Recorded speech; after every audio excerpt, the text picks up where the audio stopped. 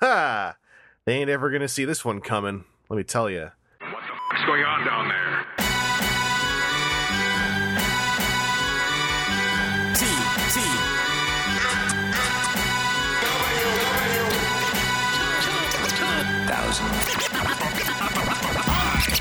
Alright, that's all I need. I just need I need gelatin. Gelatin, I'm good.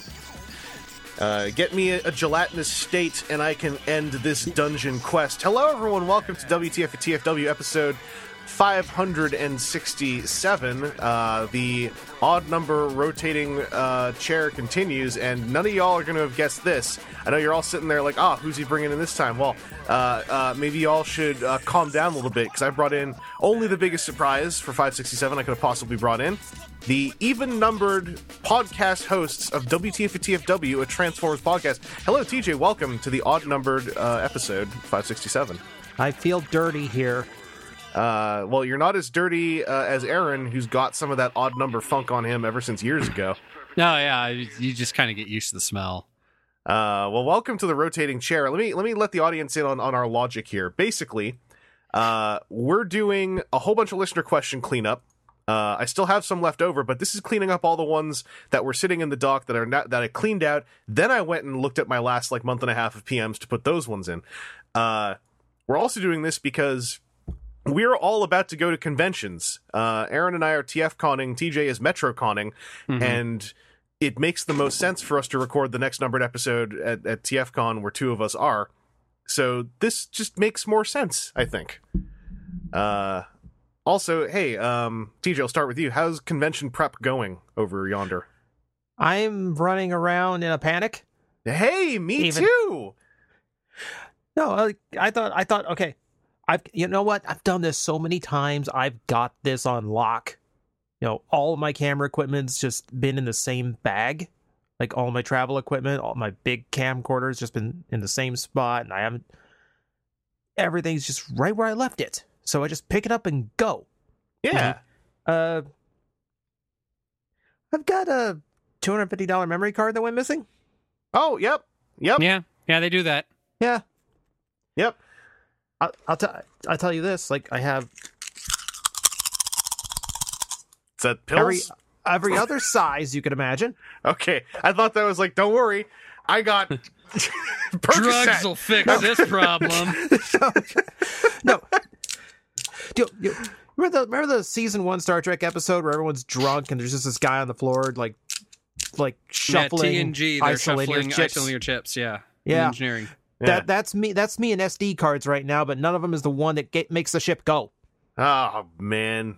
I've gone through that with SD cards 100%, where I know this is a slightly different affair, but I knew I filmed something on one of them, and then I'm like digging through, and it's not just I filmed on one of them on a camera. This was between 3 different cameras, so there's like multiple different file structures showing up, and I'm just like, good. I'll sort it out. Well, at least we're all on a similar page here. Aaron, you're also oddly not for convention prep, but more waiting to get to start convention prep in a similar tizzy. I mean, I'm halfway done, and then we're recording stuff, and then really late, I'm gonna put together the rest of the stuff that I need to go to the convention with. Yeah, and then drive in the morning, and then drive early in the morning. And go the slightly longer way to get up there because it has the better money exchanger and smoother customs path than Detroit does. And then over here, I'm trying to scramble to get a panel created, and then discovering I also got to get another slide made for another panel, while also bashing through podcast edits and trying to get a video made, so that I'm not thinking about it while I'm there. And also figuring out how to carry all my cards, etc. Do I bring X, Y, and Z? How am I going to film panels while I'm there in a way that works? I got the impression that I can't just lean on my favorite human crutch, Jeremy from Transmissions. It sounds like he's not making it. So we also got to figure out how to record those podcast roundtables. But it'll all be good. We got it set. We've done it before, so clearly it'll be easy. TJ, that's how it works, right? If it's happened once, it's simple. Just pick up the bag and go. Anyway, I'm just gonna go cry now. Before we... Why do you think I keep hitting mute? before we do our listener questions, I want to we're going to talk about what we got this week, because that's just Transformers toys. We can do that. We've done that before. So, on topic, what we got this week section time. TJ, have you actually, amidst all this, have you also picked up any Transformers lately? Yeah, I have. All right. So I think I'll keep it to the interesting ones. We will save the ones everyone's already heard about until a later date. Mm-hmm. But somewhere around 4 a.m, Walmart.com decided to just start selling refractors. Okay. Mm-hmm. So 3 of those are on my desk. Yep. Aaron, I believe you're in the same club. Due to TJ pointing it out to me. All right. So we've got a total of 6 refractors across the podcast. TJ, let me just ask you, because obviously the big thing to talk about is having 3 of them, but how is he when it's just one? As just one, he's okay by himself. Like, he's got one of those vehicle modes that is very dependent on the accessories. Like, you lose his shield, it doesn't really look like a ship anymore. Yeah, it's just like a stick. Yeah. His alt mode is very much like Soundwave in that it's like a space plank. Well, Soundwave's got those thruster sculptings that I think really help. Well, I mean, I'm also a proponent of Soundwave, so. TJ, just bouncing off you still. What are your opening thoughts on the refractors? My opening thoughts are, yes, the vehicle mode is serviceable, but just kind of haphazard. But because it's refractor, I kind of view that as just a as a side effect of what he's really supposed to be doing. Mm-hmm. Mm-hmm. The help and of that's it being does, cannon fodder. Yeah, pretty much. Like, as that, he actually does pretty well. Like, what got me was he's completely clean of any of the battle damage paint. Oh. Mm-hmm. Yeah, so if you want him in with your classics, he fits right in too. Someone else was Prowl was completely clean. I recently read. Oh yeah. A little spoiler. I mean, I just picked him up, and then I didn't notice it, and I went to look at TF Wiki to see how many versions of him are coming out, and they're like, Prowl has no battle damage paint. I was like, what? And I looked at it, and I was like, huh. Well, I mean, they couldn't splatter up his legs because it would look really weird in the vehicle mode. Yeah. Yeah. I feel like maybe they did that on Soundwave and then looked at the end result, and by the next wave, we're like, maybe let's stop doing that. That's just that Prowl's fastidious. He's always just going through the car wash. He's major Prowl, so he's not even getting ankle deep in that stuff. Yeah, but that's what the other schlubs are for. Refractor, though, being clean is interesting. I wonder if it's also because of that camera mode. It's like, it would be, I mean, cameras get scuffed, but it would be weird. Yeah, like it's absolutely because of the camera mode. Mm-hmm. Which, that itself is exceptionally nice. Like, I didn't like, given how simple his standard vehicle mode was, I'm having way more fun transforming and putting them all together than I thought I would have. Well, seeing the way that, like, because I've seen a 2 out of 3 refractor, and seeing that kind of curvy way the front lens comes together, even it seems like there's just some fun puzzle satisfaction to that. Yes, there is for sure. Well, I'm positing these as though I'm interviewing you as the only 2 who have refractor in the world, but. TJ, sounds like you're digging that trio.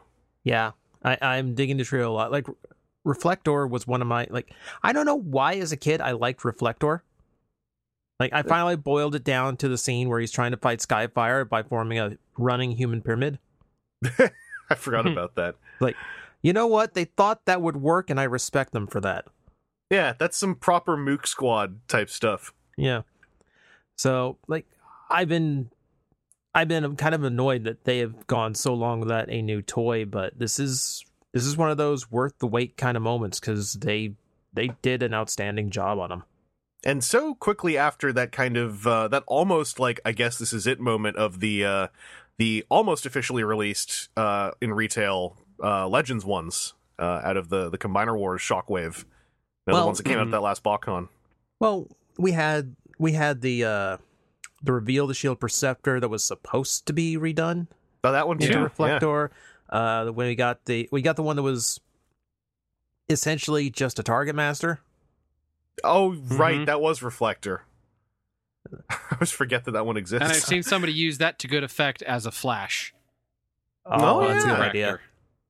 I was curious if you took like siege, triple siege reflector, put little reflector on, then attach the BotCon reflectors on as well. Like how crazy you could get with that. Like a super space gun. That's actually probably doable. Yeah, I Like, mean, there's enough thanks- ports, right? Yeah, like thanks to all the combat pegs and posts, like it's pretty easy to cobble together like one solid vehicle out of all three. Oh, I'm gonna do some Omni reflector stuff whenever I get mine. I'm just gonna pop over Aaron, someone who also got the triple reflector. I heard a lot of so it sounds like you're much on the same wavelength here. Yeah. The only thing, as I grab mine off the floor, the only thing thing about mine is I like it, but I also threw it on the floor. I kind of wish that their like their chest thing, that the circular bit that comes off, that was a different size peg, because you can kind of make it so that your rightmost bot, that would be where your like lens actuator would be, if you could put it in where their foot pegs are, that's further up, I think that would feel more like an actual camera. But the peg hole is like 4 millimeters, not 5, so it doesn't peg in, so you have to put it on their next slot, which brings that pretty far back. That peg hole, is that used for anything else specifically? So those are the 5 millimeter pegs that are on the bottom of the foot. So if you want to have him stand on any weaponizers or anything like that. I'm just wondering if someone was like just made like a little ring you put in there to turn it into a 4 mil hole. You if that could. would... And it's definitely something with the way that it's laid out, and it has plenty of locations. I am sure that there is going to be some sort of gift set 3-pack thing, and I could see additional pieces being added into that like are a flash module or a viewfinder type thing, because you can kind of kick the center one's feet up to give it a little bit more of like the viewfinder arc on it.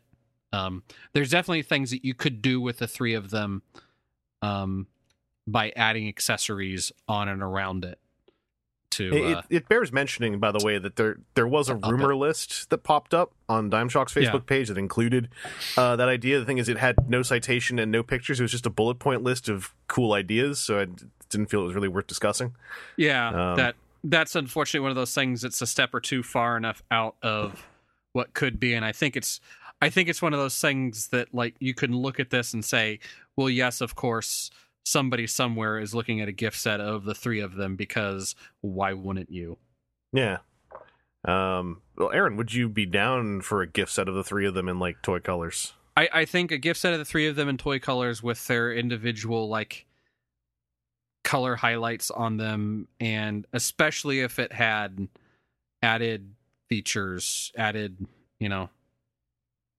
the flash or something like that on top of it, would go a pretty long way to making a gift set thing of the thing I already bought much better, and not nearly as bad feels. Well, TJ, as much as you're enjoying them, would you be down for like a rebuy in like different colors as a gift set? I'm not actually sure. I think it would depend on how much they change them up and how much extra they came with. Because if it was a straight recolor, it'd probably be a no. If it was add things, I think that's the tipping point. Yeah, it's like I don't have as much nostalgia for the Reflector, the toy, because of course, most kids didn't get it. Back then, because it's such a convoluted way of getting it. It came out so late. But like just 3 reflectors and that purple and green. That's what I've been after. So for now, I think I'm completely satisfied. I'm pretty excited about it because I also just like that robot mode for various cartoon reasons. Also how it was kind of a filler background body, and getting that Make Toys remaster version for me was a big moment, because I felt like they were the ones who actually really hit that feel in the robot mode on a Masterpiece scale. So getting that in deluxe form with Siege's propensity for things like I believe ankle tilts on him. Mm-hmm. Yeah. Yep. I'm down for that. TJ, was there anything else you want to throw in about refractors, or anything else you picked up this week?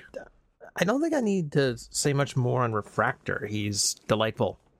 Yeah. But since Walmart put him up as well, I have a Brunt as now, and Is he a thing? Is Brunt a thing? he's definitely a thing. Yeah, Everything's a thing. it's true. Just Aaron's Brunt report was interesting, but it was also like confirming a few things that made me kind of feel like, huh. 6-gun is still superior. I mean, I think you have created some personal biases in that sense. Shut up. 6-gun is still superior. I You mean, don't know what you're talking about. I agree with them because I'll bring up 6-gun Brunt and 18-gun, and you can decide which one is better. Well, the thing is that's not fair. That's 3 6-guns. That's not what I'm. If it's a 1-to-1 comparison, I'm not getting unless you can hook me up to get 3 6-guns for the price of 1. I'm like pointing at the monitor while I'm saying this. You just don't understand the greatness. I don't. I haven't found one yet. I don't understand the greatness. I'm agreeing. Okay. Well. Aside from our 6-gun evangelist over there, TJ Brunt. Were you? Do you think he hit your expectations? I mean, for a weaponizer, yeah, he hit expectations. I commend Hasbro in the efforts they put in trying to make it seem like he transforms more than he does. That's the you part look that's just You read the instructions. And there's transformation steps in it besides take off, put somewhere else. Like things move and shift and twist and all that, but none of it is really all that substantial. Yeah.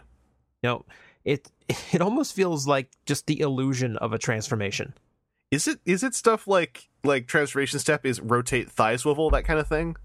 Yeah, things like that. It's Yeah, a little bit. collapse arm. Yeah, like interact with existing articulation kind of stuff. And some of it on Brunt, as memory serves, is like, we're going to do this thing that really you could kind of show in one step of like collapse and turn as collapse 25%, turn 25%, collapse 50%. And just like you can just go scush, whoop, and Now be he's done. over 15 steps. Yeah. Mm. Yeah. But TJ, are you feeling it, that vehicle mode, the weaponizer gimmick on him? Well, the vehicle mode I'm feeling. Mm-hmm. It's like this is this is the one we've gotten so far where only a vehicle existed and the robot mode had to be cobbled together. So I like that big purple tank from Trypticon. Yeah. That is neat. Mm-hmm. And as a weaponizer, he does have some really good parts to him.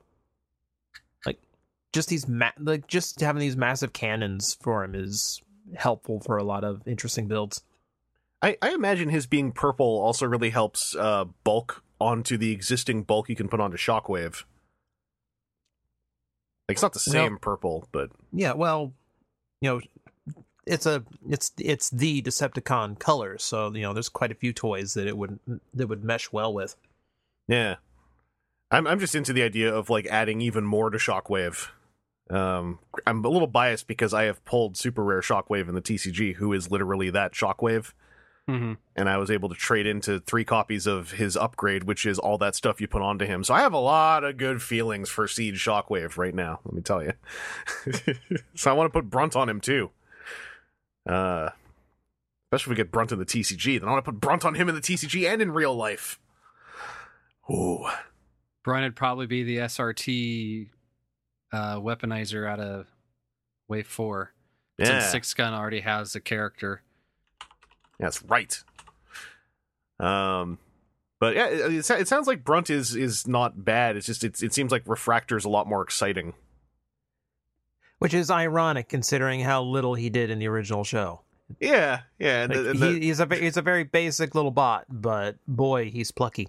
It's like, here's a guy who turns into a stick, and if you have 3 of them, they make a rectangle, and then Brunt is like, here's a never-before-seen robot mode for Trypticon's tank. And it's like, yeah, but Refractor.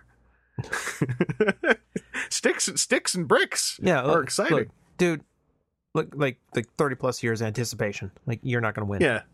Yeah. Unfortunately, Brunt, we didn't know you were in there that whole time. We thought the tank was just you, and we were satisfied. Ooh, that sounded more harsh than I thought that was going to sound. Oof. TJ, anything else you want to bring up on topic? One more for this episode. I have a Springer. Hey! Did you have to use the video instructions for him? I'm trying to remember. I don't think I did. All right. I've seen a few other people struggling with getting stuff to lock together, and I was thinking about how Aaron was mentioning that with the video helping a lot. Yeah, it's the legs. The legs are a little bit difficult. And, okay, the legs and the transformation on the chest, because things have to be at very specific angles. Mm. Yeah. And you figure him out, and he's great. Yeah, I'm excited to find. He's one I'm even like, if he's not marked up hardcore this weekend, if I see one for like 40 or under, I might. Probably won't, but I might. Canadian or under, I should clarify. But yeah, is he hitting cylinders? Would you say he's a pretty good get? I mean, I've seen the comparison. I feel like it's a weird comparison, but do you feel like he stands up next to 2013 Springer? I mean, it is a weird comparison because you're talking two completely different design aesthetics. Yeah. And two different goals with the various vehicles. You know, because okay, you got a really nice Springer from the 2013 release, and then this one is just like straight up doofy looking vehicle G1 Springer. Yeah. Yeah. Like there's way less clever going on. It's not trying to pretend to be a car. It's whatever the like fist with wheels kind of thing. It's a truck. Yeah. I'm sorry, TCG people. It's a truck, and that tag is correct. And sorry, that's something else. That was a topic a couple months ago. But no, that's exciting. I really want to. I hope I at least get to handle a Springer at TFCon. I'm sure I will. Here, hold on. I'll take something from my desk and put it on the pile of stuff what to bring north. Oh, Aaron's helping. So I can leave it in the car. Oh, that's weird. TJ, is there anything about him that's like? It sounds like if there was a con on that guy, it is that he's just. It sounds like he's very finicky as far as his angles and stuff. I mean, it's not as much finicky as it is you have to know when to stop collapsing things and call it the position. Yeah. Because he does have a lot of things that it feels like I'm not necessarily sure it needed to collapse that far in, but like you can figure it out. You can remember, okay, that folds, that doesn't fold, and that locks there. Okay, that's the helicopter. Yeah. You know, it just takes some doing. I mean, there are folks who have really wanted to have a bit more puzzle play in the main line. I guess that is going to be satisfying as well for people who've been, waiting for something that's a bit more of a concentrator. yeah. I'm big on tactile feedback, so I'm hoping that I detect some of what I want to detect in that one. If I don't, I'll blame Aaron because it's his. I'll complain to him like, why didn't you make this different? Yeah. Thanks. No worries. Good work on that toy, by the way. Because it's a helicopter. That's why. Just wait to see my residuals check. Yeah. All right. So it sounds like he's satisfying, and that's a satisfying haul after what feels like just a long drought for all of us. Mm-hmm. You got, what is it? You basically got a big Wave 3 hookup. I got a Wave 3 hookup. I did go back a little bit, but I'm not anticipating any Transformers for a while, so we'll leave it till the next time. Sounds good. Aaron, I know you got something else that you want to talk about. That's why That's why I've been holding you off for a bit. So why don't you just let us know what you got in the mail today? I actually, it was a couple of days ago. Sorry. I've had it for a bit. I just haven't had the time to be like social mediating with work and stuff. But yeah. I got the big boy. I got Jetfire. And holy cow, this is the nearest I'd say I've seen to like a Hasbro competitor to third party, some of the fun oddball-y stuff that we haven't seen out of Hasbro for a while. I mean, even at Toy Fair when we saw that whole open the hand and the peg hole goes away, like that is such a keen trick that Jetfire does. I may have sat there for quite a while and actuated those back and forth just to to enjoy how smooth that action is. I want to see a clear variant just so I can see all the little gears or pulleys or whatever. Just all the gizmos running inside of it. Yeah. Yeah. Very beefy. My biggest issue with the instructions is that mine didn't come with any. Maybe they found out about you. Yeah. And they were like, you know what? It's this guy. You know, just don't put him in. Screw him. Don't put him in. He'll appreciate him when he doesn't have them. Yeah. Yeah. So, I mean, there's not a ton of mystery in how he transforms. It's very much, it's very clear where things go and where they come from. The things that were more a surprise to me is that there is space for 3 headmasters to have individual cockpits. Oh, I mean, we kind of knew about that front one, but where else are there? So in the jet pod, the red pod that's on top of it, when you crack the back open for how you'd collapse it up, there's space in there. I've not actually done it with a headmaster, so hold on while I grab a one from here and get out of there. But I am pretty sure we're doing it live. Yeah, we are. That when you crack that back, get off of their weapons pod thing. The way that all the accessories combine into a big weapons pod, also pretty cool. That's something I gotta. That seems like something that is way more interesting and cool in person than in the photos that they've had go up. So yes, there is definitely space. So there is a blue windshield that has space that fits a headmaster in it just fine. Man, it has a left hand and a right hand, and then getting it out's a little bit difficult because it's like tucked up underneath it. But it's something that as I was sitting there transforming him once was like, hey, that looks very much like a purposeful thing, not just we're leaving plastic blank here, because there's not like the only kind of bummer thing on like plastic / toy fill is that he doesn't have a covering for the bottom of his jet. Like you hold him upside down and look at his belly, and it's very much like a big open area. Yeah, where there's no thing that closes that up.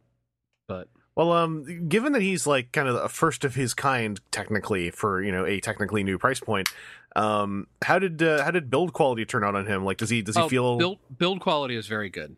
All right. He feels hefty in hand. Because there is a lot of plastic here. There's a lot of good stable joints and clicky, like not quite ratcheting joints, but like solidly detented joints, if that makes sense. Yeah. It's like up there on the gradient. Like I dig so he has like 4 different handles in his jet mode. Yeah, they showed off like, hey, this way that he can deploy guys in. Well, the 2 further back ones have a neat thing where he has like side panel skirt armor that you slide down and then you can rotate the handle out, versus the ones that are where his wrists are, that they actually fill in the like forearm block. They're just like basically always deployed. There's no way to tuck them away a ton. With the other ones, they look like almost like panel lining on his crotch armor until you pop it out, and then boom, there it is.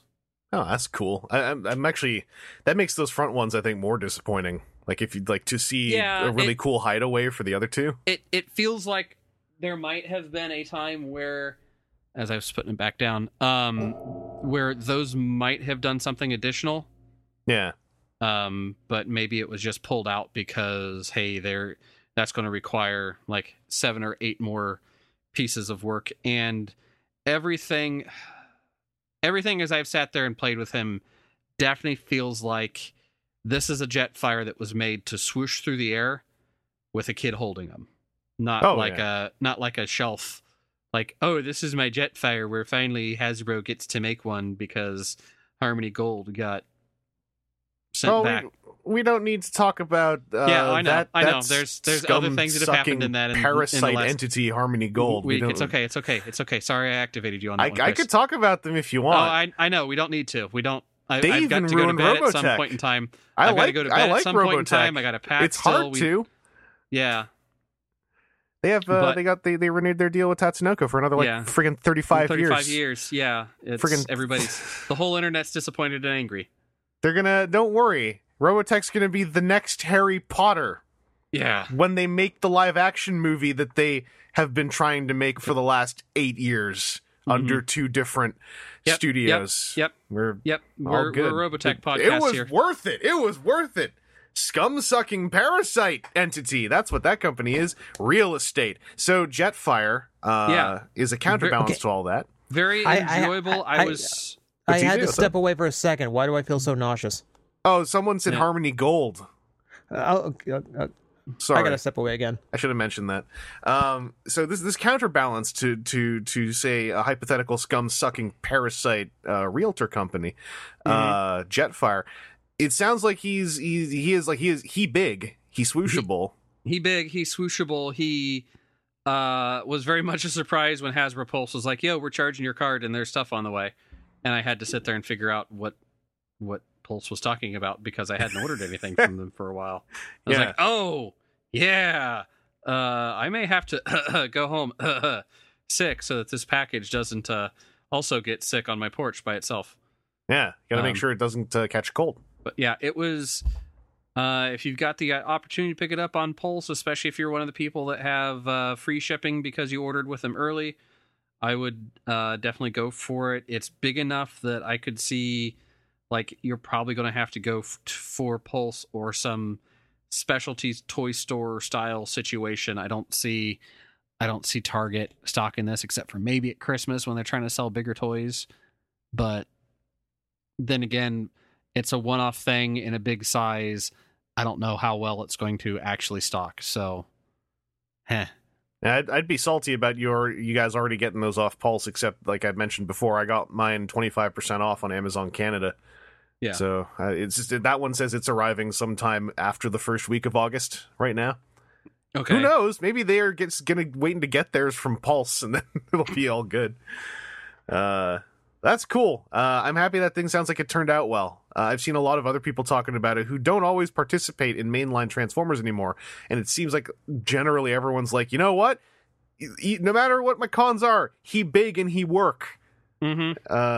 And that seems really cool.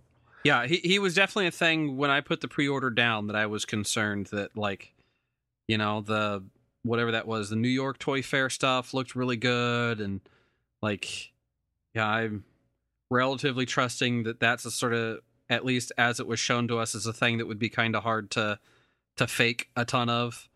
Yeah. And My main worry was just with it being even though obviously like price points don't really mean this, it being a very new price point, I was just like, on a production level, I hope nothing goes wrong. yeah, You know, and it was my concern because, you know, it's approaching that price point that the big combiners have been, and while, you know, Fort Max or Metroplex or Predaking, those are big and there's value in what their size is, they're kind of not great Transformers.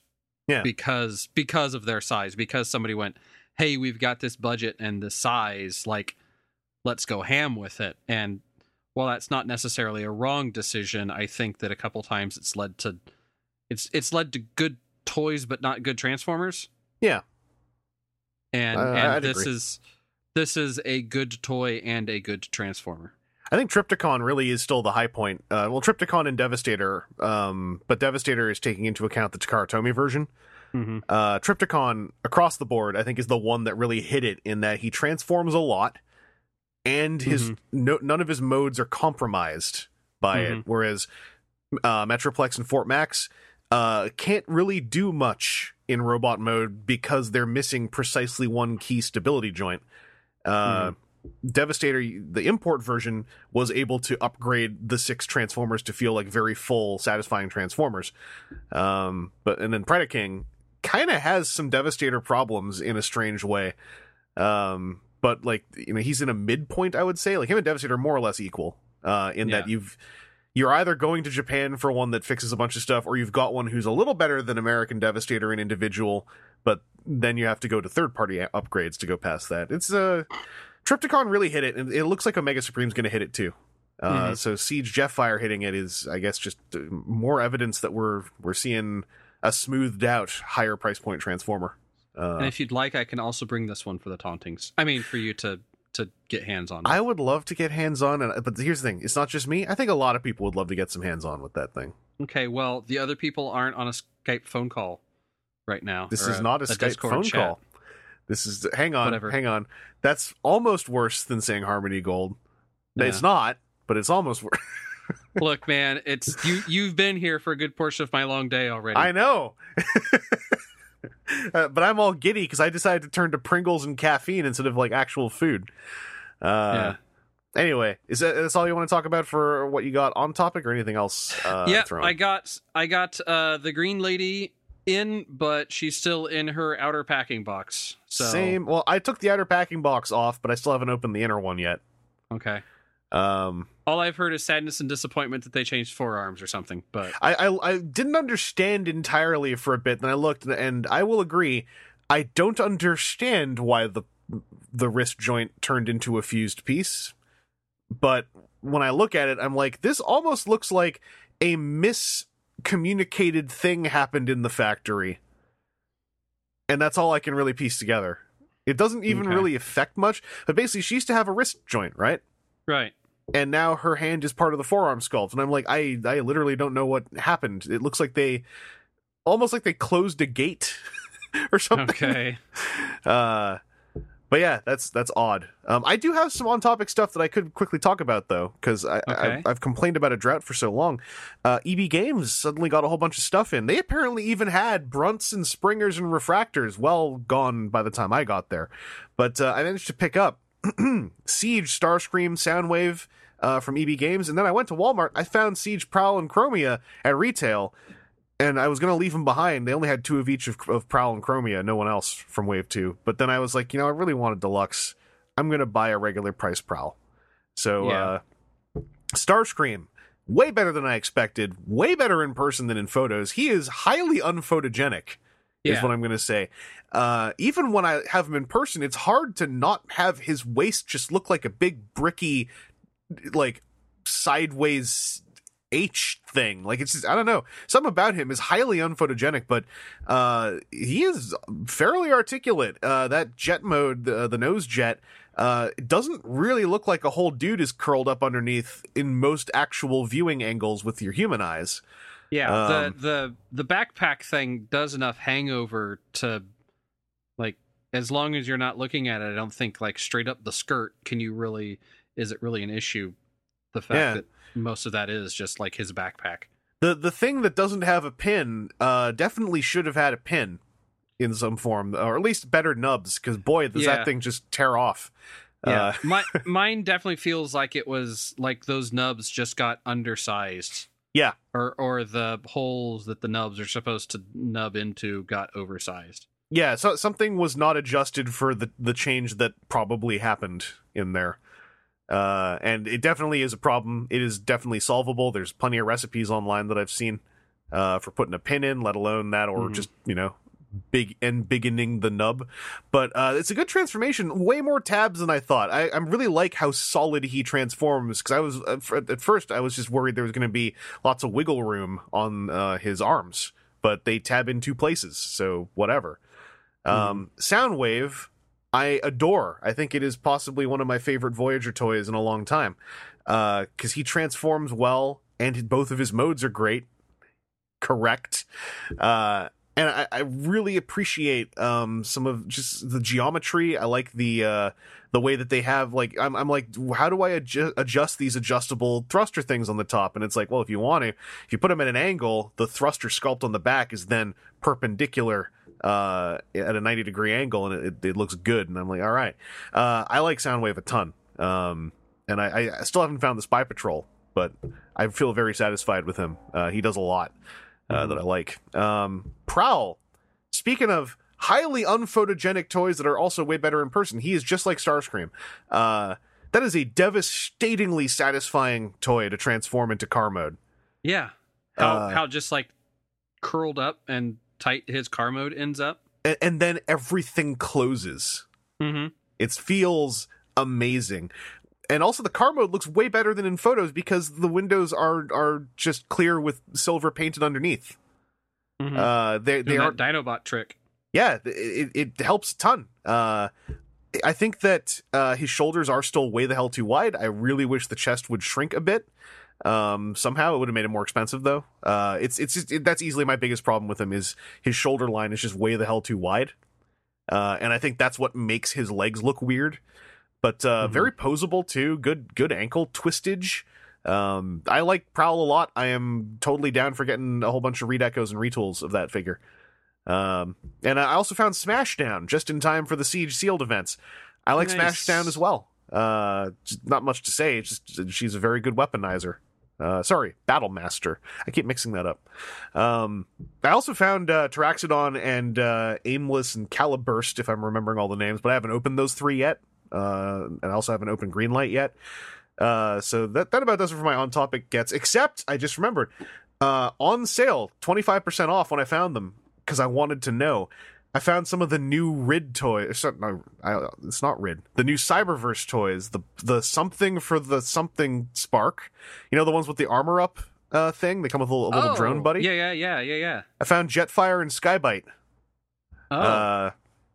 So, they are definitely overpriced at retail for bang for your buck. They're like 20 Canadian. So they're like a fairly okay scout toy with a little dinky vehicle. So 25% off was more of a sweet spot for me. Mm-hmm. The transformations are actually fairly cool. Skybite has a sort of Prowl-esque satisfying transformation into a sort of shark motifed tube. And he still has he has the asymmetrical hand, so he has a big spinny 4-prong claw for one hand. So this gimmick is really weird. They basically have the Siege Weaponizer gimmick as a gimmick. So there's a lot of 5mm pegs and ports. The buddy vehicles basically split into 4 pieces. The sides come off and stick onto the arms. Something on the front comes off to be a handheld weapon. And then the rest of it uses a uniformed double 5mm peg connection right behind their neck to fold down over the head. And it doesn't do a new head sculpt. It does a helmet with a hole in the front, so you can actually swap all the armor around. It's a uniform connector. The front part that clips into the front of their chest, Skybites uses and Jetfires, they won't lock into the front of the chest if you switch them around, but they're still heavy pegged right down on top of their shoulder blades. The actual individual transformers are, like I said, they're like okay kind of kitty scout sized transformers. Jetfire is not quite as good as Skybite, I think. I don't mind them. I don't think I'm going to collect any more of them now that I got Skybite, because unfortunately they are still, like, because of this gimmick, nobody has a neck joint. And I've come to learn that even in limited articulation, no neck joint really robs an action figure of a lot of its emotive potential. Yeah. So they kind of look the best when they are hunkered down in this kind of dumb-looking armor, because it also mostly obscures their head under a big, like armor-plated hood, where you look at them, you're like, well, there's no way they could look around in there. And I also, because you can't see their face, you can kind of imagine they're looking around inside there. When they aren't armored up, you're just like, why are they always looking forward? Because otherwise, they both have like a ball socket elbow, ball socket shoulder, ball socket hips, and hinge knees. It's nice to see like basic articulation on Cyberverse designs. I wish there was a neck joint. I think that it would be moddable to just build a neck joint if you're really handy with like a hobby saw and some stuff like that. But yeah, it's a uniform weaponizer style gimmick, and that's neat. If there are cool like drone armors, I might get tempted by more. Like if the Cheetor comes out and I think he looks cool, maybe I'll go for him. But definitely as an adult collector, wait until they're on sale and go in with absolute base expectations. Don't expect to be wowed by these. But I just think they're neat, and it's a new Skybite, and he is very much Skybite. Like they don't even redesign him very much. The top half of the shark face is his mono boob in robot mode. Like, it's all there. Okay. But yeah, they also have additional ports on their upper arms and stuff. There's something to that gimmick. If you pair, they're almost like designed to pair up with Siege. You know, like it's kind of cool. I didn't catch on that was going to be quite as literal a crossplay thing. So anyway, I think it's maybe like a secondary, like, hey, if you get started on this and then maybe pick up Siege later, your old toys aren't the dumb kids' toys. They're relevant. Or if you're a kid and you've been getting Cyberverse, but then you tell your parents like, hey, I really want that hound because I like green trucks. Then it turns out that all of their accessories will still interact. You know. Okay. Anyway, that's my little on topic what we got report. And that's going to take us into our listener question showdown. I'm going to say right now, we're going to kind of bang through these, but we're still going to answer them. It's just we're going to rapid fire some of this. So, are you guys ready? Are you set?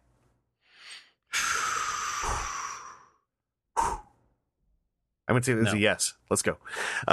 First one from Triceradon, who says, I'm going to kind of cut to questions on some of these. So I hope you guys don't mind. When it comes to toys, are there any minor engineering tricks or design features you found that, while perhaps not meaning much in the grand scheme of the toy's design, articulation, sculpting, paint, etc., nevertheless endears you to the figure much more than if it weren't present? For instance, one of Triceradon's things in Transformers is when toys are engineered to have a sculpted or at least semi-functional car mode interior. Like, it's fun to see how much they overcome that design challenge when you can't just stick robot mode car parts inside of the car. So as such, Alternity and Alternators and Toy World's Green Hornet are all things that do that for Triceradon. And holding out hope for a Studio Series Jeep mode Bumblebee reveal at some point. So I absolutely have answers for this, but basic question. Minor tricks or design features that absolutely elevate a toy for you, even though they are not like solving any of the big problems or big questions. I guess like just to start off, for me, one of them is right out of Siege Prowl. When I can just close up that vehicle mode and I feel it physically lock together. Mm-hmm. Even if it would have locked together without me having that feeling, if it's like I close the doors and I feel 4 pegs lock in and this thing is sealed, I'm like, that is satisfying as hell. That is very much what my first kind of thought on this question was going to be. When something that closes up and just, when it's 3 or 4 pegs to get everything aligned right, I understand that's the way that you guarantee like a positive seal. But when you get that positive seal without having to sit there and like fidget, when they make it just so that it has the right amount of sloppiness, but the right amount of tightness so that a thing just goes click and that's it. Yeah. Like it. Ostensibly, that might really enter in more so than what the question's asking for, but I just feel like I've had toys that do lock together. I just don't feel it happen. Yeah. And it's inherently less satisfying. When there's that tactile moment of like the toy design going, ta-da. Yeah. Like it's telling me, hey, we did it. Even when it comes down to like, when you have a fist that collapses into a forearm and it just, that there's no additional fiddling with it, when it's one of those things that you see, that the designer sat there and put that a little extra bit of effort of like, okay, well, we're going to have his index finger like out just a little bit to look kind of like he's holding a pistol, but also gives you the little bit of an edge that you need to catch just a tiny bit of fingernail on it versus the completely fast, like flat, like punching things fist. Yeah. Then you have to like I gotta get my tooth down on this thing to get the little bit of bite to get it open. We got to get you a spudger, my man. I have spudgers, but okay. Saying when you have to go and pull out your spudger doesn't sound nearly as like it's a visceral. It's not raw. As visceral, as kinematic as getting your teeth in there and gnawing on it. Yeah. Well, TJ, have you got a specific thing that kind of like a minor trick or design feature that also like just makes a toy for you? Like I'm trying to think. I know design features that elevate a toy for me. I've talked about like extra articulation at the wrist. Yeah, generally does it for me because it I like being able to add the subtlety to poses. I'm trying to think of a different answer. Just to bounce off that quickly, for me, like talking about wrists, if you actually give me the forward wrist joint and not the inward outward one, I love your figure so much more if it can point its weapon at stuff. Yeah. Because I think I've yelled about this before. It blows my friggin' mind how many figures have an inward-outward wrist hinge for no reason. Mm-hmm. Especially when they come with a sword. And I'm like, y'all. Yeah. Yeah. With a sword. It's so that they can almost stab themselves in the face with a sword. They can't. But yeah, like that kind of wrist articulation is necessary when you have a sword at the very least. But even with a gun, just to get that extra little arc upward if they're holding the gun like barrel up. Yeah. Especially if it's a figure that tends to have a little bit of like wrist slop in it. Yeah, like a good ball socket wrist actually is something I've come to really appreciate.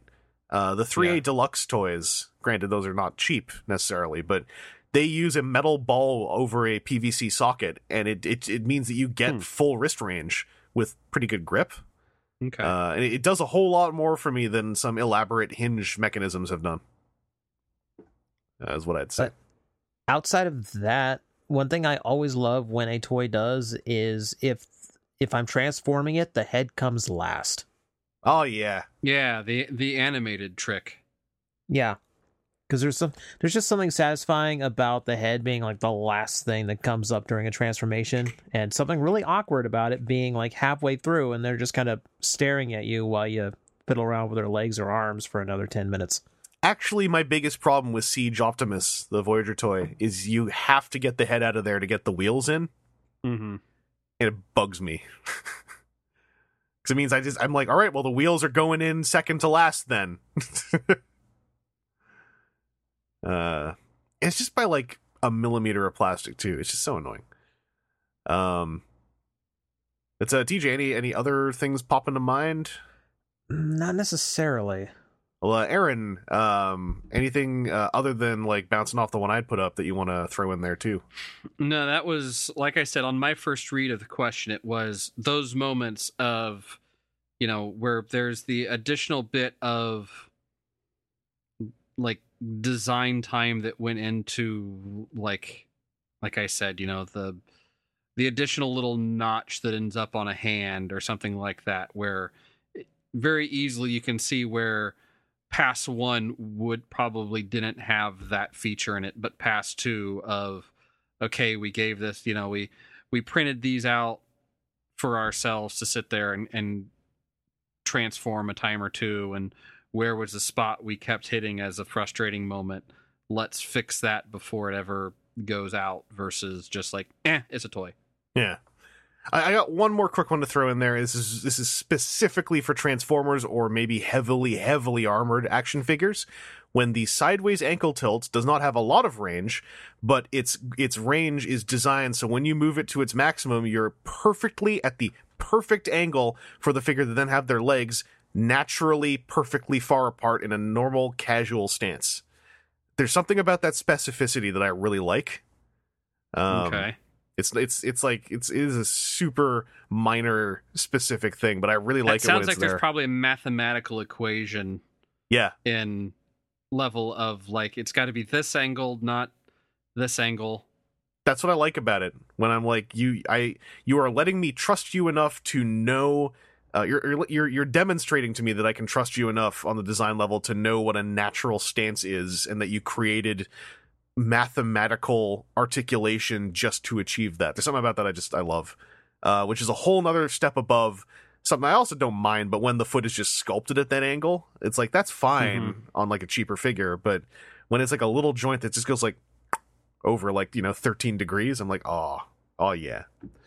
Anyway, moving on. We've got a couple in here that do have multiple questions. What I'll say is, because I've gotten this a few times, and I think it is a good idea, but for the way we end up doing listener questions, I would say just send us one or two. If you do send us a bunch with the idea of us spreading them out, it ends up becoming more complicated on my end, because I'm trying to remember, like when's the last time we used one from this bank of 5. So just send us one or two, and if you have a list of extra ones, just like keep them locally on your end, and once you've heard yours get hit, then throw those to me afterwards.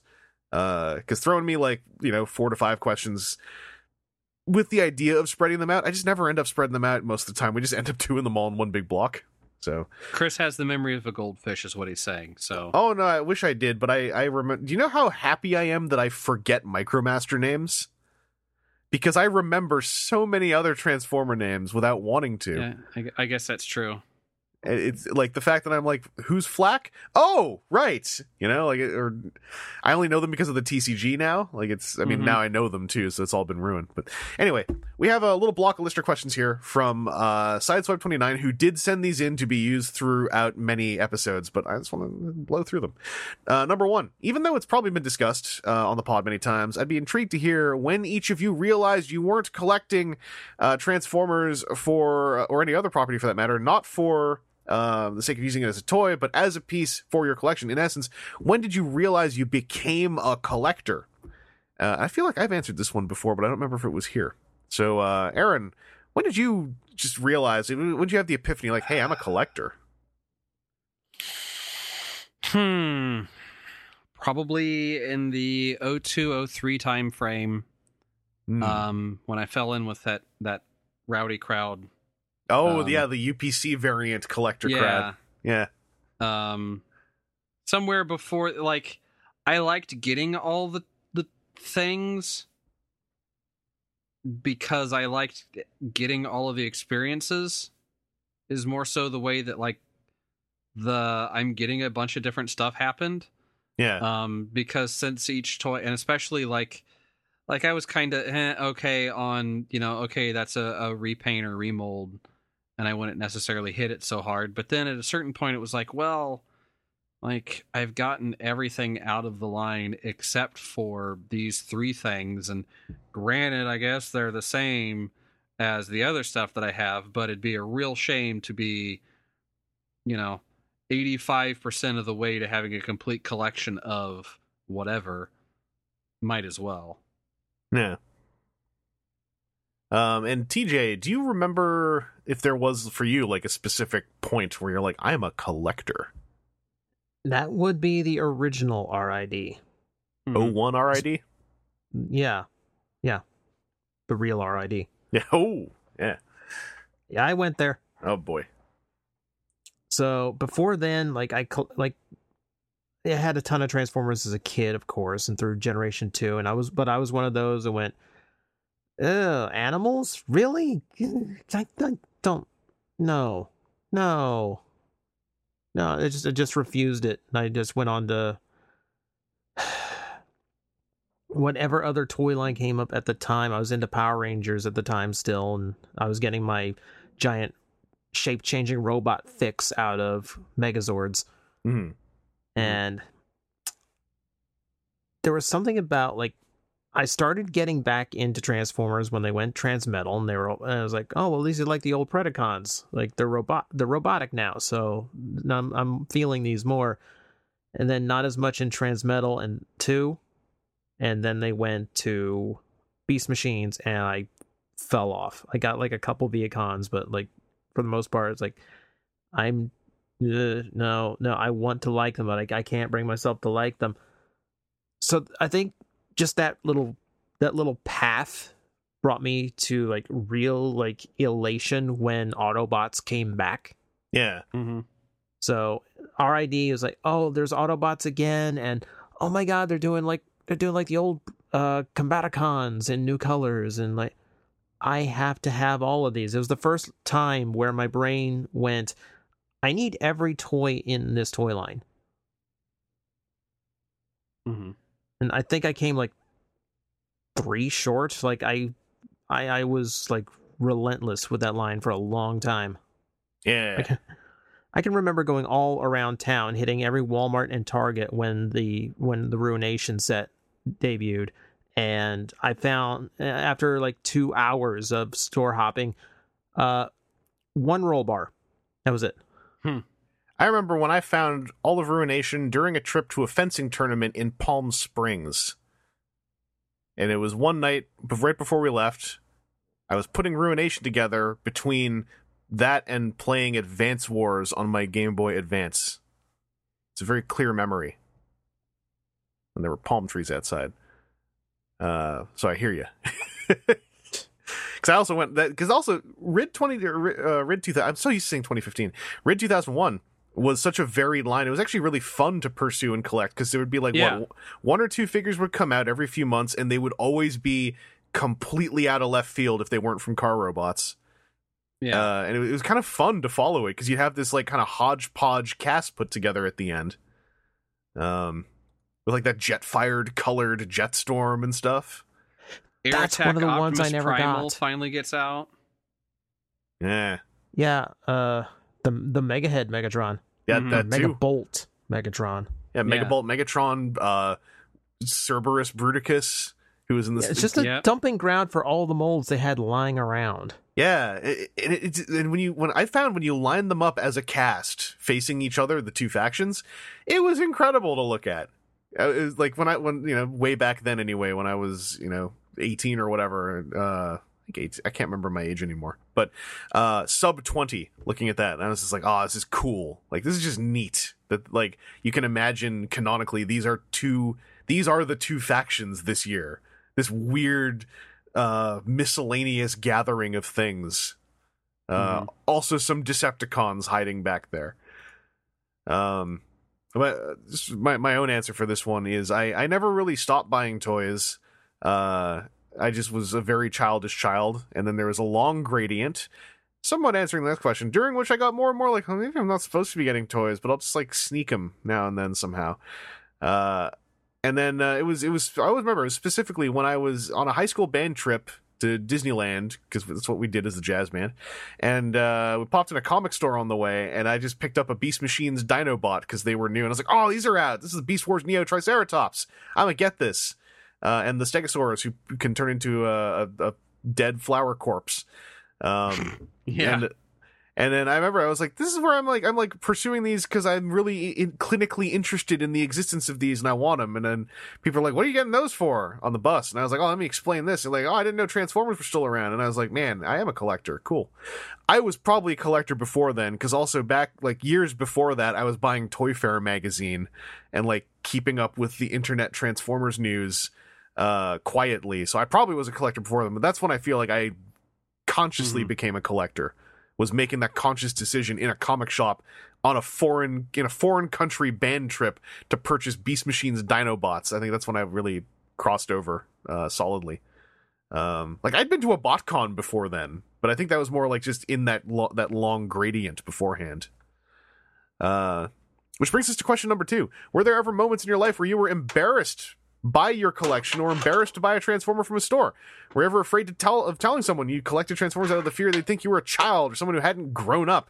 And Sideslope 29 mentions like that they went through this primarily in their teenage years. And that, being in your 20s, you feel more like an adult. You can spend your money the way you want to. And, nerd culture is more accepted, etc. And that I think really resonated with me because most of the time when I hear about people being embarrassed about toys now, and for me as well, it was when I was a teenager. And then when I stopped being a teenager, I kind of stopped caring more so. Like I still, even to this day, I have moments now and then where I'm like, am I getting side eye? But keeping it hidden, being afraid that people I knew would think less of me, that was only really like teenager through like maybe early 20s, like 21 tops. But like I feel like that's kind of a common thing almost, that like you feel the most worried about being seen as a kid when you're still a kid. Mm-hmm. And then afterwards you kind of realize, oh, that was a waste of time. Who cares? So for me anyway, that's how it's been. Like I now and then you still get those moments. It's mostly the thing of if I'm in a toy aisle and I'm the only one in there alongside like a parent and a little kid, or even worse, just a little kid, then I'm like, I'm actually going to give them quite a wide berth because I think it'd be messed up for me to just sidle up next to a little kid and start poking around in the toys that they're looking at.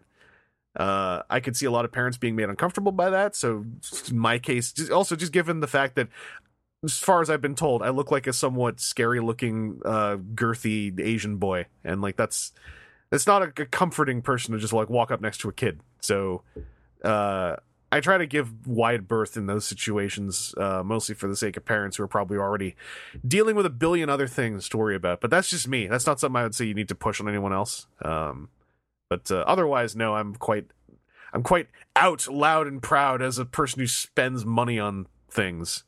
In fact, it is interesting nowadays how many more people are so much into toys, specifically because of things like pop vinyls, like some of the least toys out there, Right. have made more people just comfortable with the idea of no longer thinking of it as like, trying to defend, like, I'm not buying toys, I'm buying merchandise. Like, they're like, no, I'm here to buy some toys. I'm here to get my pop pre-orders at EB Games.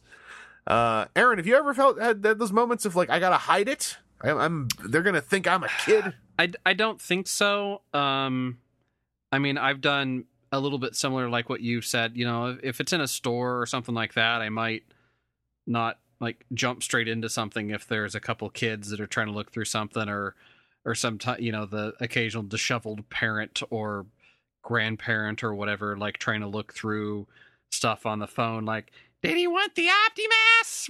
What's he want? Type of thing. I'll just like, okay, I'm going to, let these people have space. I'd get away from that if I was hearing specifically that, because I'd be like, I don't want to stand next to that noise. Yeah, that too.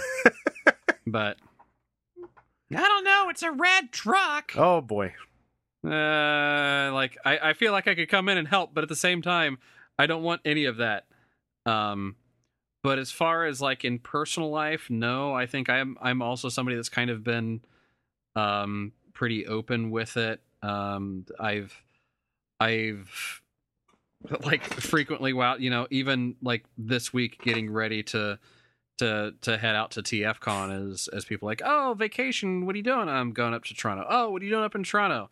Going to Transformers convention. And then like people that haven't been around since the last time I did one of these, like, wait, what are you doing? And then I have to be like, oh yeah, it's a Transformers robot toys. It's not like I'm getting all excited about little electrical devices that change voltage. It's it's the robot, like the Michael Bay. Yes, like the, oh wow. And then at least with that, where I am now, it at least opens up some form of conversation of like, oh, you really like those movies? And it's like, you see this can that's labeled Worms? Do you want to open that? We can just say it's a toy line and a thing and go on from there. And so you didn't know. Show them Leader Blackout and you go like, look, are you gonna tell me that are you gonna start disrespecting my career here? Like, yeah. Hey, there are 2 or 3 Leader Blackouts in the office that I've then had to point at those people of like, no, there are multiple other peoples that have transformed. No, they don't. Yeah, what's that? Oh, one of them's like, it's just a helicopter. Yeah. No, that's just a 53E. No, actually, that's a... And go from there. So it's, I mean, I think it's definitely one of those things because I've managed to like flip one of those like, wow, you got a weird hobby thing over on people when it's like, yeah, what do you do for fun? Oh, I go catfish noodling. Okay, sticking your hand in a catfish's face isn't weird. Come on. I've we I don't mean to tangent off that, but we had a thing at one of the TCG places when the game was still new and we were still kind of growing it. And there was a younger guy who worked at the store for the summer who was all into the game. And so we all went for some food afterwards, and he tagged along. And while he tagged along, at one point he was like, "Wait, you guys actually like Transformers?" And we're like, "Yeah." He's like, "But toys are like kids stuff." And I'm like, "You just told me." What are you doing, cardboard merchant? Well, I was like, "You just told me how much that you just encyclopedically recited to me the last 3 standard Magic the Gathering environments and the pros and cons of them." And like we're gonna have, like, in my head I did that because also this guy I think was like 18, so I was like, well, I'm not gonna like go full force. So he's still in that I gotta maintain my cool. Yeah, it was actually really, I found everyone else was a little bit irritated after he left because we were all trying to be really friendly about it and go like, well, here's why we enjoy it if you want to know, because he was like, do you like play with them and like smack them together? And I'm like, I almost was like, yes. You're just like, only for the videos I shoot. Yeah. After he left, I was a little bit heartwarmed because I was like, you know what? I recognize that insecurity. That like, if you're into a nerdy thing and you have the opportunity to find someone who's into a more nerdy thing to kind of go like, well, at least I'm not that. And eventually, someone who is 18 who feels that way, ideally, and I've seen it happen, will realize the hypocrisy of that situation. And I look forward to meeting whoever that is once they're a bit older. TJ, have you ever had that embarrassment, that kind of secret passion hobby thing with Transformers, or just whatever is what I do? No, I think I fall into that category of through teenage years, this was not something that I should still be into, and that self-conscious phase of everyone else is watching sports and I really don't care about sports. I'm still watching cartoons before I go to school in the morning. Yeah. And just it is accurate that, you know, you hit these teenage years and you're eager to be seen as an adult, so you have to cast off a lot of that stuff and take up things that, you know, an adult is supposed to obsess over, like sports. And, you know, it's perfectly acceptable in the adult world to have like an entire room full of, you know, Dallas Cowboys memorabilia, pennants, bobbleheads, all these kinds of different things for your favorite team. Okay, my team are Autobots. Like, you know, we got the same thing going on. We just have different ideals about what's appropriate for our age. You know, where you think it's for kids, and I think I'm old enough to like whatever I want. The lack of self-awareness in some, not all obviously, but some sports nerds to this day still kind of wigs me out, especially with the amount of connectivity we have now. Yeah. Where you still get some sports nerds like straight up who like paint their entire body and they don't get it how it's the same. It's Yeah. Yeah. I have seen the script flipped before on somebody getting about, you know, other nerds, whatever, you're silly and dumb. It's like, okay, well, who's on your fantasy football team? Okay, so in the first pick I got this guy because he had, it's like, okay, do you not see, like, you're talking about math and statistics. Did you know for football players I spent you pretending about a game like you're running a team. I spent like 2 years thinking fantasy football was something someone else made up as a joke and that everyone was trying to trick me into thinking it's real. And then when I found out it was real, I had a really long moment of like, I like when they go off on the fantasy football as like this big serious thing they take really seriously, and let me tell you about my second level druid who pretends that he's a bard. Like literally. That's why I thought it was a joke at first. And this is many, many, many years ago. This is before even podcasting. It's just that, you know, with my naivety to the world, I thought fantasy football was a joke that fellow nerds made up about sports nerds. And then, I eventually discovered, and then I was like, surely there's an awareness of how utterly similar this is. It's amazing the number of times that people don't understand how things appear until a mirror is put in front of them. Yeah, it's fascinating. I hope I'm making it clear, by the way. There's nothing wrong with being a sports nerd, and fantasy football is fascinating to me. Like, especially the amount of thought put into it. Just like, you gotta just have that self-awareness at least. Please. Sneaker collectors, though, no mercy there. That's my new joke one, because now I've come to know enough Hot Wheels collectors, I can't start going them Hot Wheels collectors. So I found myself targeting sneakerheads because they're spending so much money. I feel less guilty. I'll tell Alfie what your thoughts are on sneakerheads, and then you can learn how to walk again. Is nothing sacred? Is nothing? Can't hold that. I can't hold that flag because one of my favorite wrestlers has a whole YouTube show on his favorite sneakers. I understand it because I interrogated some sneakerheads to understand it. But it's just when, you know, it's the part where there's an app. I was actually joking about this when the Ecto whatever Optimus went up on that like weird like purchase things app. Oh yeah. And I was like, is that like one of the sneakerhead apps where you mash on the screen to raise your chances of getting to buy sneakers for $300? And then no one answered me. And because they were busy mashing on a screen. They were busy mashing on the screen trying. I have biases because Exclusivity and a bunch of places that sell those sneakers opened up in Toronto, and they all looked like pop-ups, but they've never popped down. They're still there. And I never see anyone in them except twice a year when suddenly 50 people are lined up outside. It's so interesting to look at. Anyway, question number 3. I promise we're going to keep speeding up. Do any of you keep a log or spreadsheet of the figures you bought and what prices you paid for them? In addition to the log, do you have a formal budget that you keep up to date to make sure you're not overspending, or is that all just in your head? Since 2016, I, Sideswipe29, been keeping an Excel sheet of what figures I bought, and it's both satisfying and heart-wrenching to look and see just how much money I've spent on this plastic crack.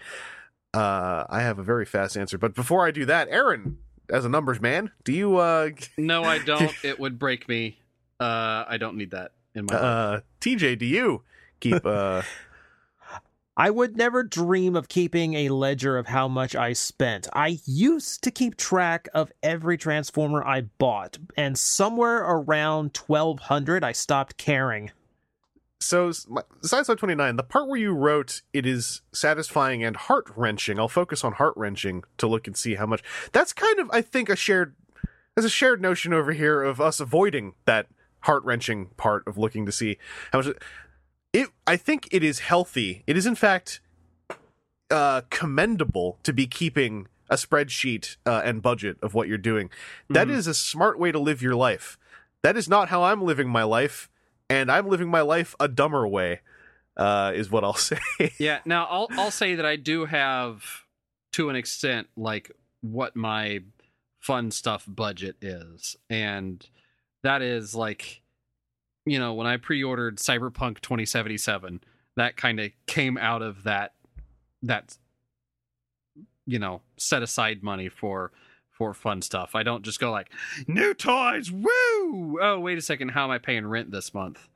You know, so I pay attention to it at that level, but I don't like get much deeper than that, because sometimes there's just got to be flex in, like, okay, there's nothing this month, so I'm going to let that roll over. Or, oh, TFCon is this month. I'll try and make it so I'm not nearly as much fun budget next month.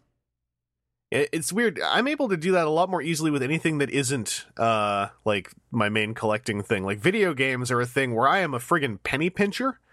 For instance, I equated putting off Mario Maker 2 to running my air conditioning stuff longer this month. Because I was like, instead of Mario Maker 2, I will be comfortable. And that's how I reasoned it out. And never did it enter into my mind to go like, you know, if I actually figure out like incoming Transformers pieces and work that into air conditioning, I was like, no, video games, those die first. Which is not healthy. That, and also like I keep track of things, but I also tend to operate very much on instinct. And not in necessarily the grab it all when I see it, but it's more like, have I spent too much this month? Doesn't feel like it. That's not a good way to live. It's just how I tend to proceed right now. But if you can keep a ledger and a spreadsheet and a budget that is all very well kept and adhered to, you are doing very well. As long as it's not taking up more time than actually enjoying what you have. At that point, you probably need to dial it back a little bit. But like Sideswipe 29, you are living a very good life there. That is the way to do it. I think. So I don't want to promote fly by night soft head budgeting, even though that's kind of where I'm at, and it probably sounds real cool. Well, kids, let me tell you, turn this chair backwards and sit down. I've been in prison for 18 years. Haven't been. I don't know. I was just going with the scared straight thing on that. Question number 4. When it comes to buying toys, do you have a preference on buying from brick and mortar or buying online? Do you enjoy the thrill of the hunt and finding something on your own and being able to pick it up and bring it home that day? Or would you prefer the relaxing approach of just ordering from an online store and never having to leave the comfort of your home? I want to answer this quickly because I think I fit in between here. I don't mind buying online. I think it is a little more satisfying to like find something in person and bring it home that day. However, for me, it is more so, am I sneaking in at or under retail? That's become my new thing with Transformers specifically. The approach that lets me not pay more than I have to has become really fun to do. Mostly through blind luck. For the last like 4 years, I've been able to like sneak in under retail constantly. Unfortunately, to the point where I almost never buy stuff from like established vendors if it is like mainline Transformers, just because I'm like, I could maybe find a 10% off even if it comes in EB Games. We get there 25% off if I wait a bit longer. I don't like try to shove that in people's faces because I think that enjoying the zeitgeist and the thrill of the hunt, if you can, is actually it's super fun. It's just become my own personal thing. Feels bad like when people offer to help. Aaron even sometimes, for instance, offering to help with stuff, and I'm like, well, that's an American retail though. Like I could probably wait. get that later on. It's not me trying to like spit in his palm when he tries to shake my hand. I'll just do that, for other reasons. That was a joke, by the way. Don't spit in Aaron's palm. That's rude. But it's because I just, especially if it's something like, Six Gun, for instance, I'm convinced that I will get Six Gun for slightly under retail at most eventually. And so I just want to hold on to that, because if I just give in and go like with Prowl, for instance, that's me just going like, I just want a deluxe. I still got him at retail. But if I were to like go for a whole wave or something, like pick me up that whole wave at American retail on your way down here, I'm just going to feel worse when I see it here and it's during like a Toys R Us sale, because we still have those, the real ones. So that's my own approach. Aaron, do you got preferences? I used to really prefer the hunt. I liked spending an afternoon or like after a stressful day at work, maybe going and trying to hit up 2 or 3 toy stores to see, if I could find something and feel successful in coming home with a thing I'd been looking for. But over time, it seems like, unfortunately, I don't know if it's a change in the way that stores are stocking or what it is, but quite frequently it'll be like, okay, well, this is what's on the shelves right now and will be for the next 3 months.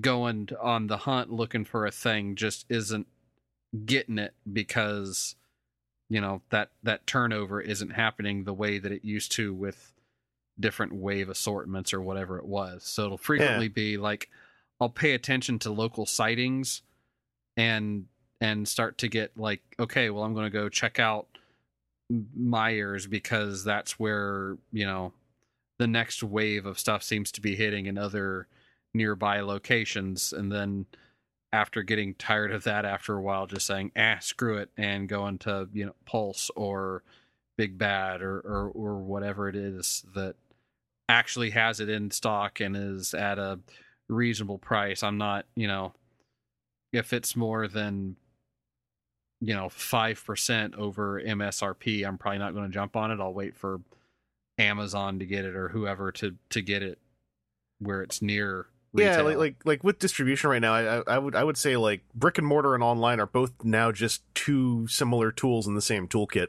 Mm-hmm. Like for all the drought we've been talking about, like in my case, I've also been looking online. It's just Amazon Canada dried up on me as well. Like they had all the toys, but marked up like 10% for no discernible reason. So I was like, I'm not doing that. I'm not paying $45 for a $40 figure that I want to find for $36. That's not happening. Sorry. And again, that's where it's rough, and that I do try and keep to like some kind of budget, and any of those hits of me going way over on a thing like keeps it from stretching quite as far. So I try and pay attention to it, because I don't want to lose out on value when I'm trying to be better about it, like pay off old bills and stuff. Like, what's that? An adult? Even on the selfish end, it's still, I call it bang for your buck too. Mm-hmm. Like whenever I find Studio Series Bumblebee Voyager Optimus for under $40, it's going to be incredible, because I already know that thing's really cool. And I'm going to get it for cheaper. TJ, do you have brick and mortar versus online preferences, or like, especially in your area, like is it just like the toolkit approach? Like it's just whatever happens to be there? 1 refractor, 2 refractor, 3 refractor score. Yeah. And there are other times where it's just like that, of like, okay, this is going to have to be how I got to jump at it. Well, also it got to you within a week, right? It was borderline the same day. Yeah. Uh-huh. See, I used to love the hunt, and I will admit every now and then I'll just kind of get the urge to go, let's just roam around. Let's just hit all the shops in one area and just see what happens. And like there is that temptation of, you can get a little bit cheaper on Amazon, or you could have it right now. Yeah. You can see the paint apps. Mistakes were made and will be discussed at a later date. Mm-hmm.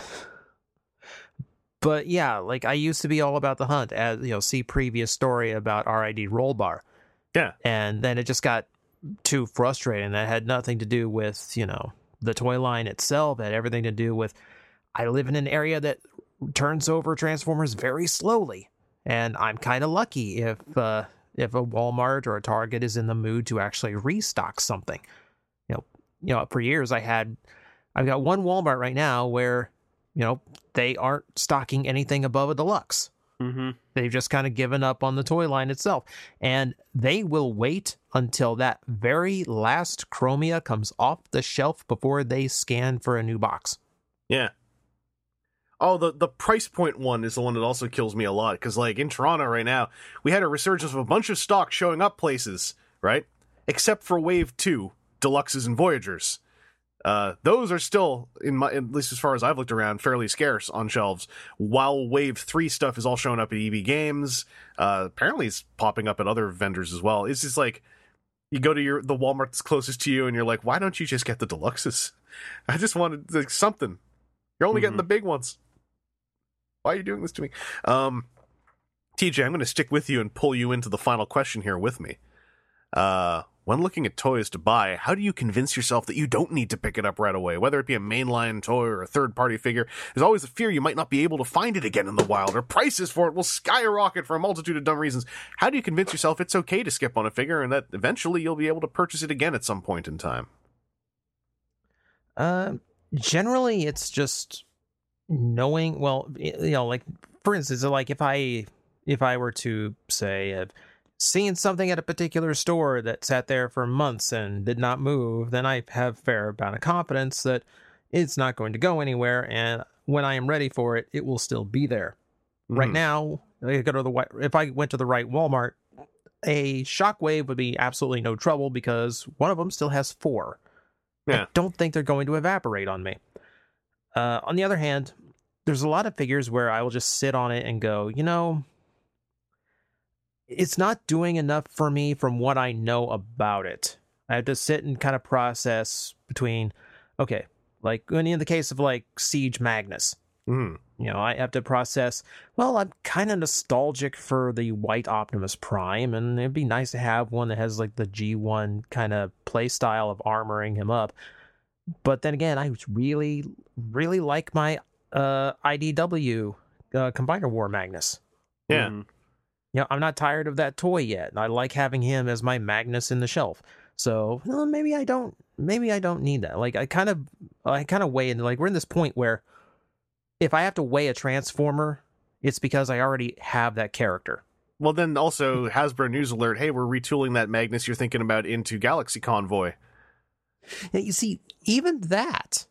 Because I have to weigh that against Cybertron Optimus Prime. And that kind of goes back to the thought I've had a few times on this podcast, where are we at this point where Transformers can't be produced at a level that surpasses their previous iterations? Yeah, because I still find that Cybertron Optimus to be superior to, this new iteration that's come out. Like specifically within a main line. Yeah. Like leaving out, the boutique pieces or the Masterpiece line. Well.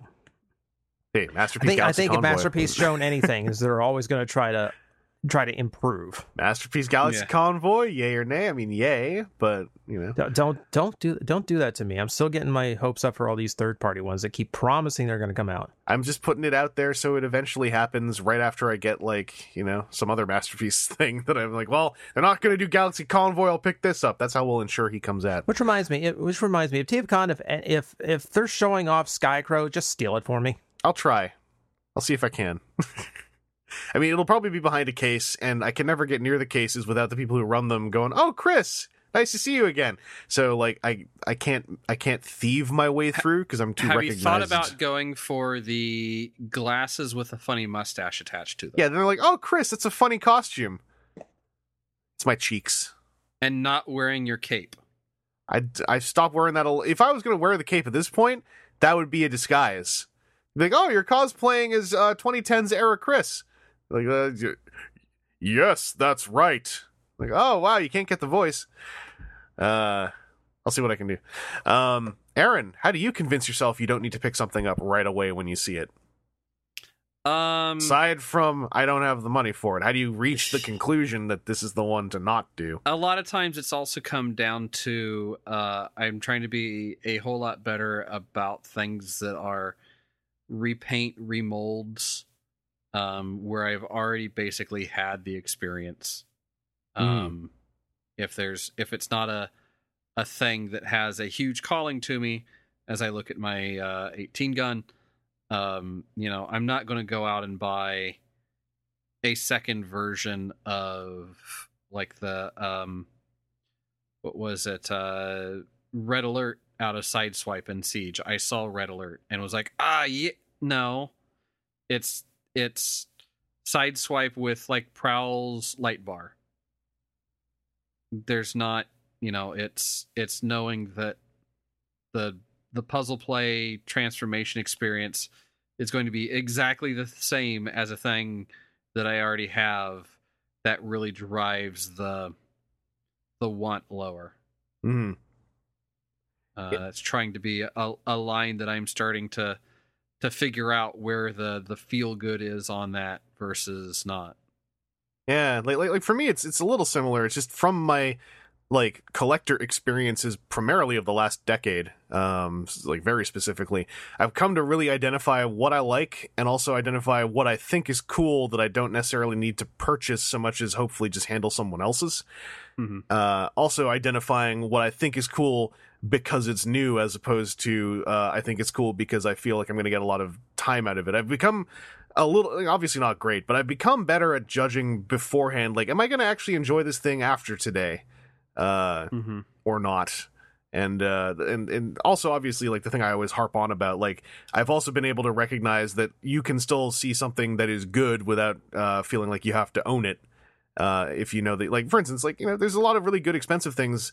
If I feel like I'm gonna have to be on kid gloves the whole time I'm handling it, I'm just infinitely less interested in picking it up.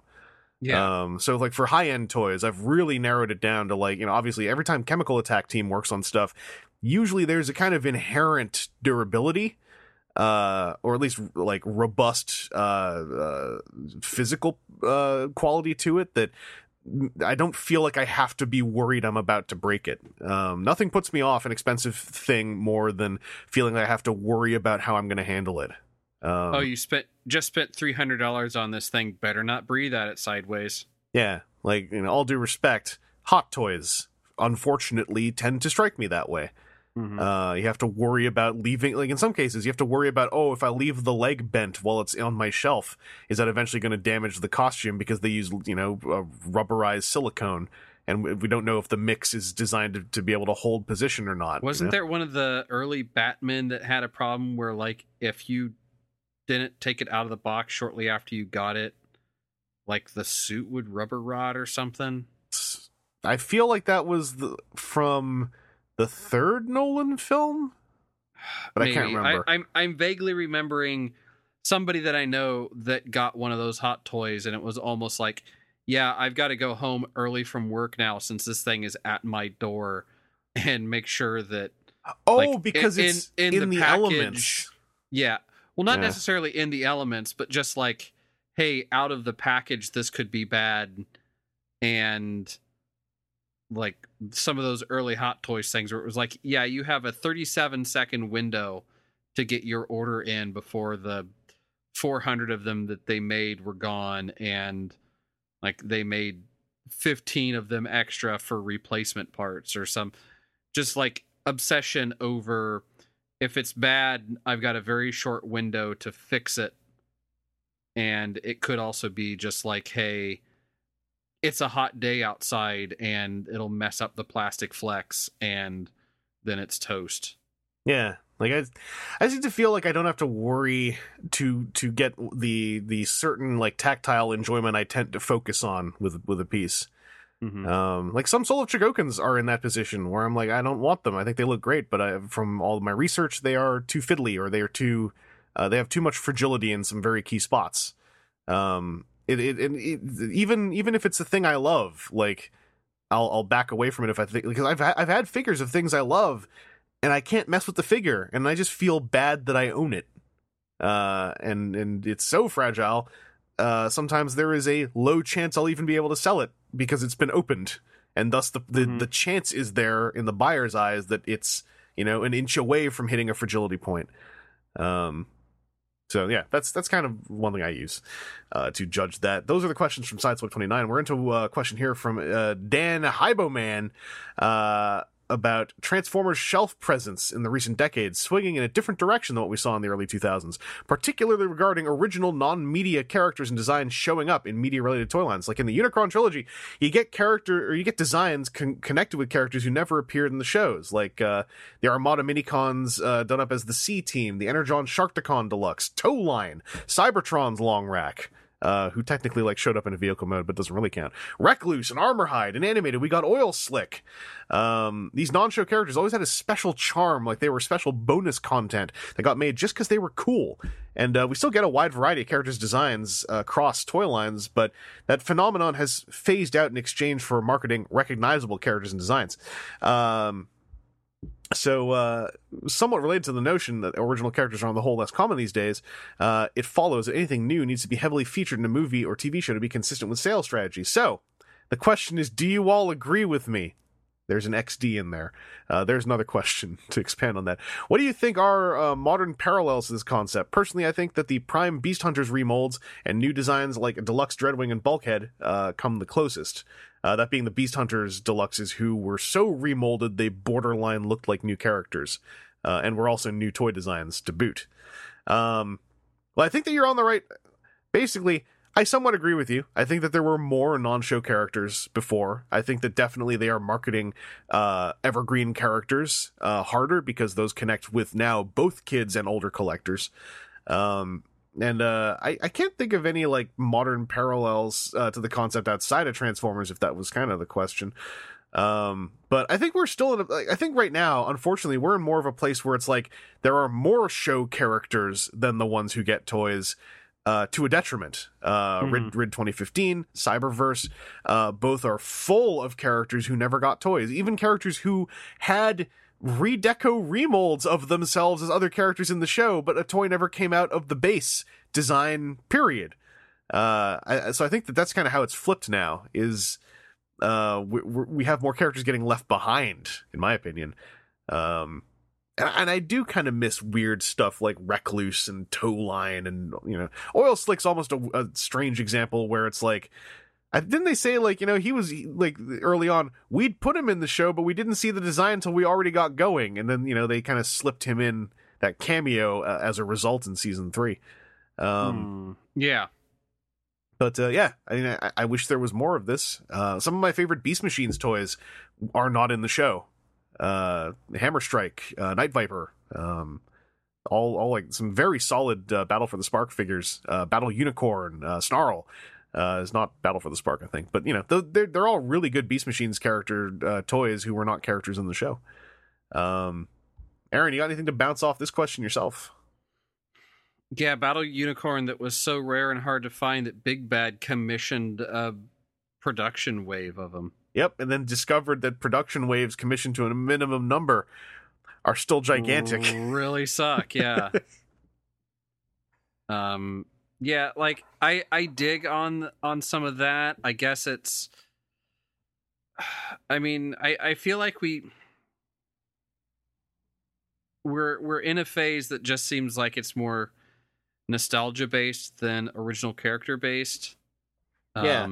And I think that's just kind of the price of fame almost. I think that the idea is it's nostalgia based, and they're creating a cycle where current kids' nostalgia will be for things that gave us nostalgia when they were kids, because they look like, so they're creating like this loop, right? Yeah.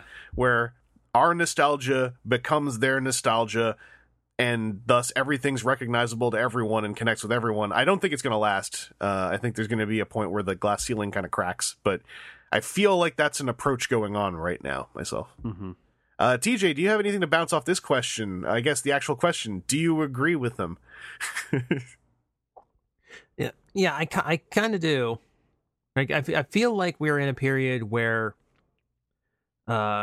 we've gone into play it safe mode. Mm-hmm. It's like, we've talked about this before. It's like there's this adventurous spirit to that period of Transformers where, oh yeah, like this is just a neat design we came up with, you know? Like I really like Cybertron Downshift. It was just this big muscle car. Yeah. You know, it's just like this old school vehicle that you probably wouldn't see on a Transformer cartoon just because, it's an old car. Like, what kid's gonna want that? Or like we just designed a deluxe Unicron because we could. Yeah, we even came up with a backstory for him that didn't appear anywhere. Like, No, but I kind of missed that. Like, we are in this period where it's not just like, well, like in those eras we had just a batch of characters that were just enough to fill a toy shelf, but not really, because we still had a ton of repaints of it. Like in that era, you had a pretty much assured that every mold was going to get repainted at some point. Yeah. So you always felt like, oh, I could get it, or they'll come out with a different color scheme later on. I don't have to get it out right now. So you had all these original characters just kind of space filling, and those made things interesting. Just kind of throw a little bit of surprise in there every now and then. Yeah, I mean that's where gems like Cannonball happen. Oh yeah, Cannonball's brilliant. Yeah, but like we've moved in this period where we're basing everything on G1, which we've mentioned before, which means we have a girth of characters to use. Yeah. Like there's absolutely no shortage of them, and it's impossible for us to run out, technically. So, and it's not just like marketing familiar characters over and over at this point. It is also, we have to use these characters within this time period or we lose all our trademarks. Yeah. So we just kind of get, it's the same cycles of Prowls and Jazz and Starscreams and whatnots, just so the character stays on the shelves, all the trademarks stay good, and we don't have to worry about someone else making something called a Megatron. I think that's something that Hasbro definitely has a fear over, because, I mean, they friggin' lost Bumblebee for the longest time. They lost Bumblebee during the Beast series. Yeah. Yeah. How do you do that? Because we got Waspinator, and wasps are cooler than bees. And so I think that some portion of that also comes down to, like, hey, our evergreen characters we're definitively going to hit at least once a year, so that there's never a chance that somebody else can come along because we weren't paying attention. And they're like, no, this is our toy. He's called Optimus Prime. You can't do him because you forgot. Yeah. Yeah, I mean, if you bring in, trademark copyright law discussions, like there is that whole extra angle as well. What names can we afford to let go? What names do we think maybe we don't have to worry about people snatching? Which also enters into the part where, like, the fandom can only really know so much because we're outside of it. I still want to know how Shockwave went to Decepticon Shockwave. I thought we were using that pretty normally. Oh, man. I almost feel like I knew the answer to that because someone had figured it out, but I don't remember anymore. There was something that was also using Shockwave. I can't remember anymore. I think that someone sussed it out, though. Anything else that you guys want to throw in on this topic? Mm-mm. Then let us go to Corito Prime's question, whose first question is inspired by our Hasbro Legacy Collection talk. If you could put a plastic mold of your head on any Figuarts figure with one, what would it be? And what extra expressions would you include? You can only choose one figure for your head. I'm sorry, I don't make the rules. Corito would go with a couple build designs, Kamen Rider Rogue or Kamen Rider Craw's Magma. So I guess let's throw it right over to you, Aaron. Who would you put your head on? Go. Cyclone Joker. All right. It's nice, iconic green, black, very stark outfit. I don't know what the spare faces would be. I don't frequently make big, bombastic faces. Just an identical face, one with the mouth open, one with the mouth closed. Maybe one with the kind of, like, did you really just say that? Like, little bit of, not quite the Dwayne The Rock Johnson, like... DreamWorks poster expression? Yeah. Yeah. But just a little bit of that exasperated, do I have to deal with this now? Type of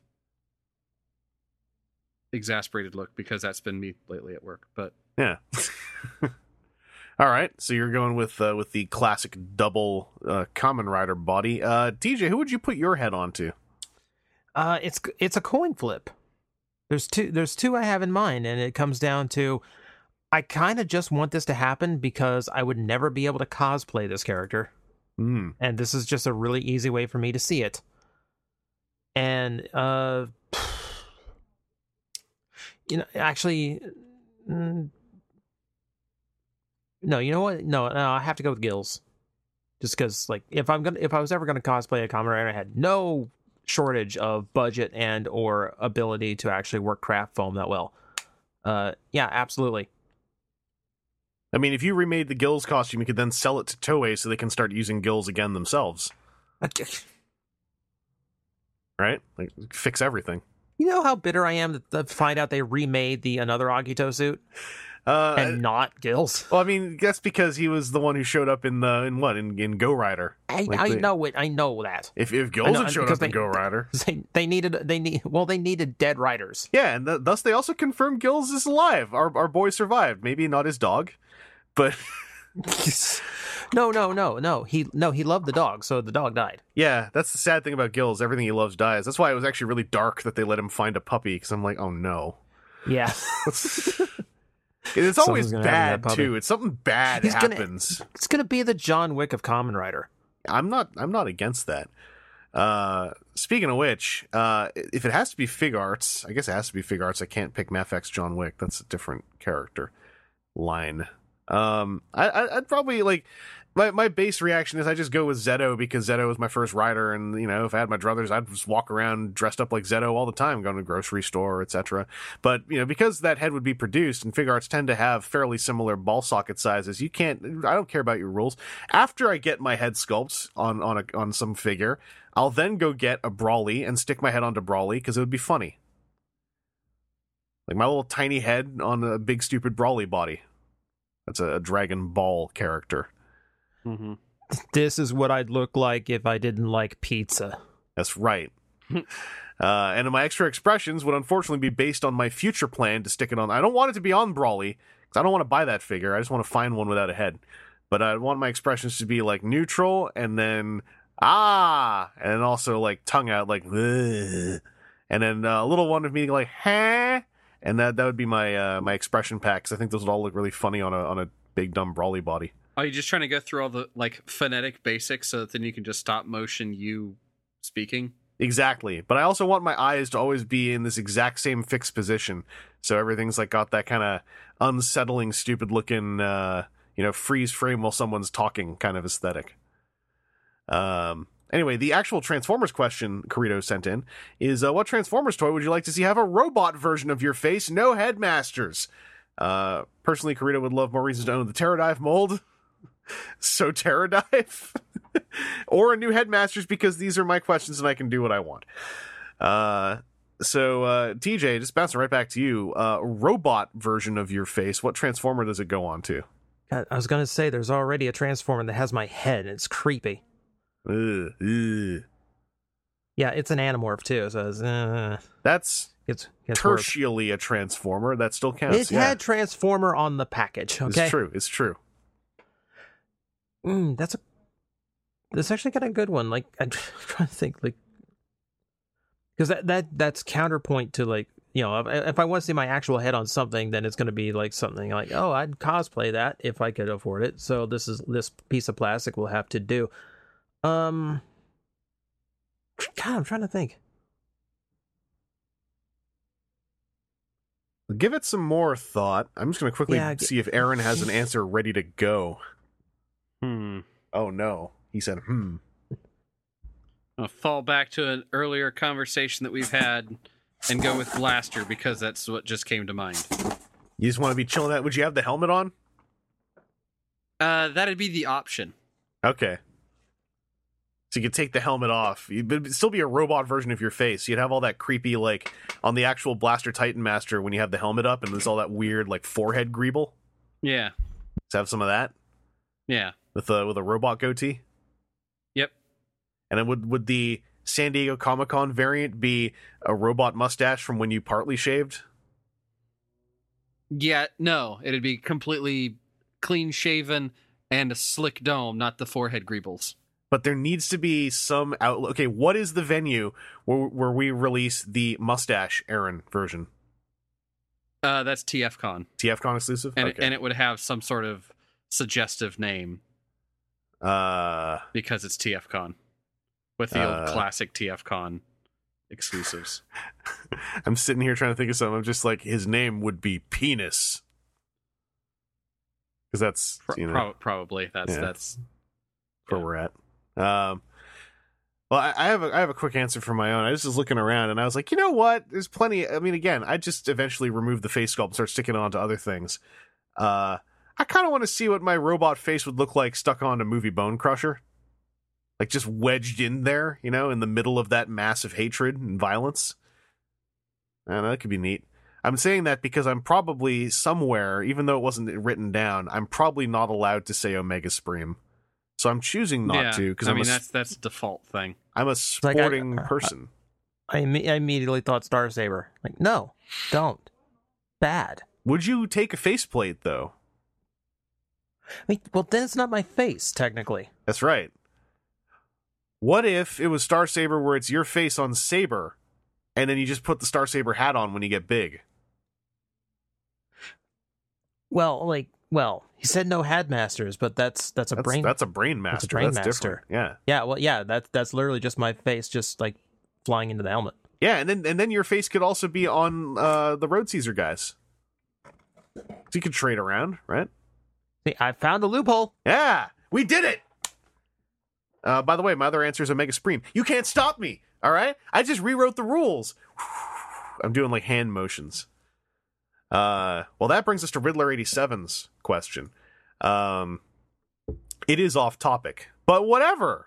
I don't care. It's still a question. A few years ago, Riddler 87 started to pick up a few Marvel Legends a year. Because, quote, I wasn't giving Hasbro enough of my money. After a few figures, I started to mainly focus on Spider-Man and his related heroes and villains since I grew up with the 90s series, cartoon series. However, I have never bought a whole wave of figures and have never completed a Build-A-Figure. And there are 4 Build-A-Figures I would like to complete, Sandman, Rhino, Lizard, Kingpin. However, I am trying to figure out the best way to get those without buying the whole wave. I know that I can either buy the parts or the complete figure off eBay, but I'm wondering if there are other ways, like a parts swap forum online, or another way I'm not thinking of that might make it easier to get the parts, or should I just try looking at other Marvel toy lines to fill in those spots? Also, any stories from anyone on the show about completing a Build-A-Figure, and did they have to jump through hoops to complete it? That's the off-topic question. I actually have a quick answer for you there for the first part, unless you guys have, like, TJ, Aaron, cut in if you know better. I want to say I've seen parts, like Build-A-Figure part swap threads on places like Fwoosh, and other forums that are based on Marvel Legends and the like. I was going to say, I know that I've seen people on like Twitter, Facebook do that before too. Of just be like, hey, I've got half of this. I'd really love to fill it in, but I also have like 3 out of 5 parts of this other one and would willingly trade these 3 parts for those 2 parts. So I can have the one that I really want complete. And I feel like customizers who buy figures for customs are ending up with excess Build-A-Figure parts, probably. Mm-hmm. So if you just put the word out there, I feel like it's feasible to track that stuff down. Yeah. I can't see a reason It's definitely not. something that's going to be involving some legwork. Yeah, and it's kind of like, if you don't want to do the legwork, you can absolutely just, like you said, like you can just pick up the parts or the figures on eBay as well. So, depending on... I really feel like that's a place maybe that could use like a math swap system. You know what a math swap is? Oh, I thought you said math. Do you say math swap or mass swap?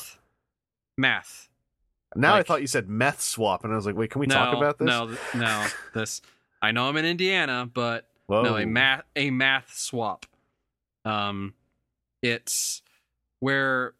So, like, at Gen Con, there is a big math swap of board games where you put into a spreadsheet or to a website and you say, hey, I have games X, Y, and Z, and I am looking for games A, B, and C. And then somebody else comes in and says, I have games A, B, and C, but I'm looking for games D, E, and F. And somebody else has D, E, and F and wants X, Y, and Z. And so then there's a time and place that everybody gets together, and you set equivalent values of board games, and then I'm not trading with you for the board game. I'm trading with TJ for what he has, but then he's trading with you. And so it gets to you. So it gets to you, and everybody brings something into the pool, and everybody gets something out of the pool. And it's all relatively equivalent. Yeah. So I am almost certain I've seen those set up at like at larger, more general conventions for Build-A-Figures. I know I've seen like a Build-A-Figure trade bin. So yeah, I think you can find that. I think you can find that stuff. But going to the question that's based off of that, do either of you have any like stories and hoop jumping tales about completing a Build-A-Figure? No. I've never actually been into any toy lines that had a Build-A-Figure option, with the exception of Transmutate. Yeah, that's the only one I can think of. That was not a terribly great Build-A-Figure. Yeah, but the story of hoop jumping was I had to go to Toys R Us 3 times. Woo. Yeah, like you bought the wave. Yeah, it's not a whole lot. Yeah, I bought the line and got the Build-A-Figure. I kind of have one. The very first Build-A-Figure, the Sentinel, I was obsessed with finishing the Sentinel. Mm-hmm. It took me over a year and a half to finish the Sentinel, and I was trying. And I was jumping through hoops. I was going to Walmart, Toys R Us constantly trying to find, like, I can't remember who it was I was missing, but it was like I just could never find one or two of the figures who had Sentinel parts. And I remember the night I finished the Sentinel, that was like one of the best feelings I've ever had, and I never did it again. Because then they started doing Build-A-Figures more regularly, and none of them ever impressed me like the Sentinel did. The Sentinel, the original Marvel Legends Sentinel is a toy I've almost sold many times, and I've looked at it back in BC on the West Coast. I'd look at it and I'm like, no, you're too perfect. You're staying. I can't get rid of you.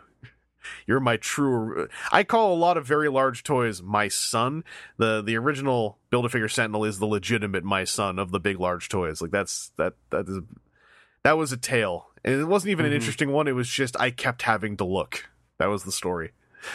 Anyway, there's a little on-topic question here from Riddler87 as well. TJ, I'm going to just ask you it directly to see if you're a good person or not. Okay, I will warn you of disappointment. Actually, I misread this, so it's not a good person. I'm going to reword this slightly to make it a good person question or not. If you had the opportunity, do you think there should be a little Buster dog figure to go with a Thundercracker? In a heartbeat. Okay, good. You're a good person. The question is actually, are you planning to get a little dog to go with Siege Thundercracker to be Buster? And I missed some of those words in there the first time through.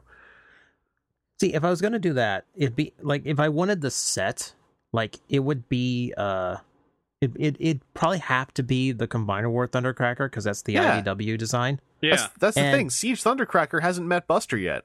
But here's the thing: it has to be Buster, and it has to be Marissa. I have to have the family together. Yeah, you can't just you need the family. Can't break them up. Yeah, they those three are a unit. They go together. Quite frankly, we deserve a masterpiece. I don't think we're going to get it from Takara Tomy anytime soon. So we deserve a third-party masterpiece, IDW end of the era Thundercracker with Buster and Marissa. Because I mean, they are technically like they're sort of the main characters of IDW Phase 2. Quietly, they're not. I mean, in my mind, they are. I'll sign that change.org petition. Yeah, thank you. Then that means it has to be done. Yeah, exactly. That leads us to our final set of listener questions here from Sosuke Sagara. That's the board username, who says, hi, Sir Evangelist Knights of TFW, Star-Lord Sue here. So this is one of those cases where I said someone's username and the username was completely different from their identifying name. That just happens sometimes. Relatively new listener, having started since 544 and now working back in time. Oh no. Don't do that. Currently on 454, and it's funny hearing you guys talk about stuff you still want or are predicting with the knowledge that a lot has come true. Having binged pretty much all of your videos, bar the reviews over the course of a month and a half, desperate for more content. That's a live streaming gag of mine. Have enjoyed all the conversations that have been about collecting in general, as the stuff I've recently been going through as well, and so heartening to hear it being put into words with issues I've been working through. So enough introductions. I have some questions to ask the Brain Trust. Question 1, what are your hopes and expectations for the Commander class? That would be the Jetfire class. And if you were to lay out how the Commander class is being used going forward, what would you do? How often would you have them do it? And which characters would get the Commander treatment? Personally, I don't know if you guys agree. I feel like Commander should stick to a once a year like Titan. Mm-hmm. I like the idea of now we just have a really big and a kind of big that happened in the summer. Yeah, as long as the quality stays where Jetfire is, I could see Commander maybe being 2 in a line, with Titan being 1 in a line. For sure. It'd need to be something that's like well thought out versus like, we got to make another one. I just feel it should be a thing that, like, if you're going to do it, excuse me, you pick a good option, you do it well, and you do it kind of the like Nintendo game style of, we're not releasing this, we're not putting this out until it's right. That's also why I kind of want Commander to just be 1 a year, so that like Titan as a 1 a year is such a focused piece. Mm-hmm. I just like the idea of, now we get 2 of those and one of them's a little bit smaller, and like stick to that almost. Like I think 2 Commander does make sense. I just feel like it would start to just turn into leader but tall at that point. Yeah. That's where maybe not 2 a year, but like 1 every 9 months. Yeah, or 2 a year, but one of them's the retool. Like let Commander get to have a retool redeco, the way that Titan doesn't always get to. Maybe. I don't. Otherwise, yeah, like I agree with you. I think that they're kind of like Jetfire.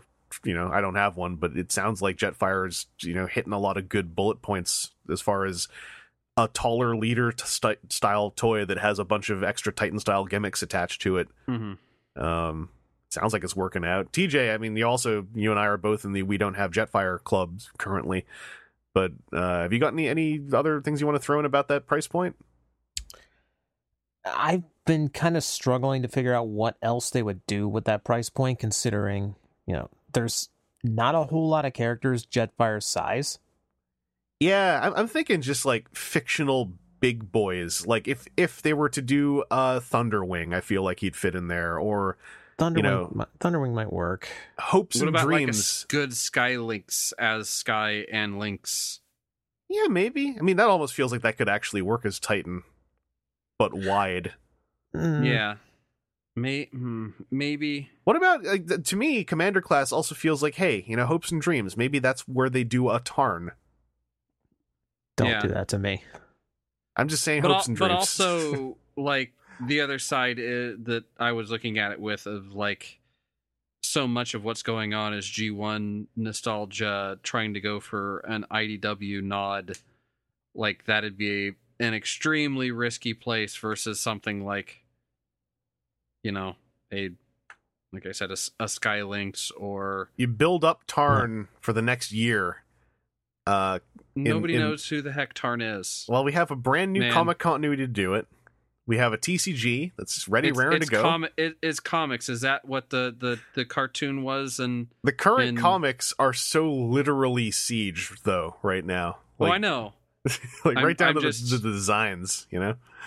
I'm just rolling back to Mr. Adult Businessman. Yeah, that's where, you know, you take the risk, because at that, you know, in a year or two, we'll be at the point where we can go like, hey, soon we're going to be able to say it's the 10th anniversary of the DJD showing up, aren't we? Like sometime in the early 2020s. Like it's going to have entered just enough of an area where they can take a risk, similar to taking the complete non-risk on doing Barricade but making him a Prowl repaint, you know? And I don't know. I'm just spitballing, but I think there's like, if Commander sticks around, I think it opens up the opportunity to be able to do a higher end figure that also isn't a city bot, you know, or a massive combiner. There's a dream in my head that one day we'll actually get back to Beast Wars, and that can be some of the super talls in that series. Oh, like an Inferno. Well, no, I was thinking like Tigerhawk. Oh, yeah. Oh, yeah. Modernized Tigerhawk, or even, you know, Dragon Megatron at Commander class. Dragon Megatron, I would definitely take at that size. Yeah. I you know, the current thing is there's lots of G1. We don't even know necessarily what the idea is for parts 2 and 3 of War for Cybertron. What if part 2 is Rise of the Beasts, even? Like, here's where we're going to put Beast Wars in. You know, we'll find out, but Going over to question 2. What, if anything, can be learned from the, at the time, failure of the Supermax crowdfunding campaign? That being MMC, one of their designers, Rick, who is a super cool dude, showed an IDW Fort Max design, and the crowdfund almost made it, but didn't quite make it. So the question is, what can be learned from that crowdfunding campaign? Lack of clarity in communication, too high a price, or too complex a design? Or is there not sufficient demand for an IDW Fort Max to make it worthwhile? I think that too high a price or too complex a design would take away the entire purpose of that campaign. That is what was exciting about that figure design. Which, by the way, now that this question came in quite a while ago, I believe they have made overture that they are still pushing towards figuring out how to actually put that figure out. And if you don't know about it and you like IDW Fort Max, go find Rick Acker's posts showing some of the CAD videos. Like, there was some like Flame Toys tier ideas going on with how some of the workings in that figure were interacting. It was super cool, and I really say check it out. I think if anything, it just says, like, currently, like, and I think this is a pattern we've seen in crowdfunded third-party figures. If it ain't G1, it just doesn't seem to catch enough interest to achieve whatever the minimum is that companies producing it are looking for. Right. You can cite a whole bunch of things. You can cite this. You can cite how that Galaxy Force Starscream only happened after kind of a crowdfunding thing that didn't necessarily work out until there was an even louder push done and some kind of leeway put in.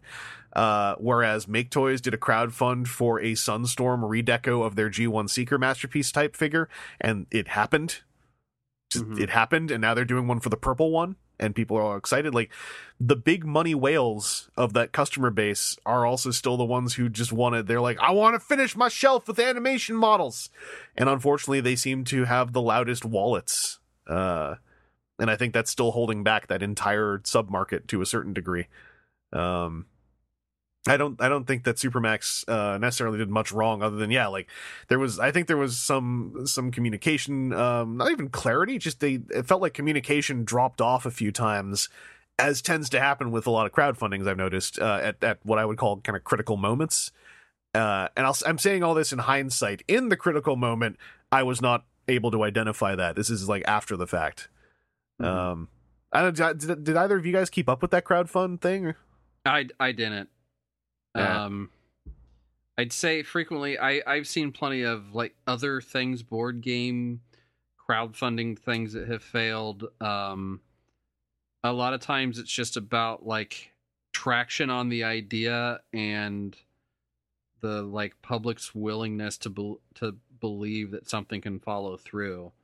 And in a case of a toy, unless there's a already solid embedded market for it, like as much as you can have a couple of real like brand devotees that want to get your idea out there, if it's not something, again, as I was saying with our commander ideas, if it's not G1, man, you're going to have a hard time selling a thing. And if you're not selling it to the masses, it's going to be really hard to make a profit or make a crowdfund happen, because people got to get paid, people got to eat. Well, yeah, I mean, it also, like, you have to pay for design, etc. Yeah. They're like, and good crowdfunding campaigns lay out those costs. You'll see that's another pattern you'll see. TJ, just quickly, did you keep up at all with that IDW Fort Max crowdfunding thing, or was that kind of off your radar? I'm just now learning about it. All right. Hey, more frequent communication might have gotten it out farther, so one more person might have learned about it. Maybe communication was the thing. Because also I found a lot of the communication about it wasn't bad, but it was also a little insular. It was inside the third-party buying community, and it was inside the MMC fan community. And it got pushed out there here and there, but it was kind of relying on signal boosting. And I honestly don't know what else to have done. There's no real way. You can't get IDW to retweet that, obviously. You have to figure out how to make an overture where that gets out to a crowd who are otherwise not aware of it. And then this is actually bouncing right off of some stuff we've been talking about. Question 3. With third parties working on IDW designs and the small bone we got with Titan's Return Chrome Dome's IDW style head, why does it seem like it only ever really goes one way? IDW shifting designs to meet the toy designs and not the other way around. And why do you think we're so bereft of official IDW style toys? Surely an official DJD or Star Drive would do gangbusters. This is, again, before I believe the new continuity started. So IDW 2... everyone's character model is like Siege toys, if they have a Siege toy. And Right. I've actually seen some pretty... I haven't dug into this at all. I just think this hypothesis sounds real feasible to me, that perhaps it was seen that there were a number of unofficial companies making money off the fact that IDW designs were not getting toys. So what if the new continuity has the designs base themselves off of existing Hasbro toys that are already on the way out, thus closing the loop somewhat? I don't think that sounds unreasonable, but I think that part of the reason why we didn't get a lot of it is that IDW comic designs were being made at a pace that was what I would call faster than what we know of the current toy design pace.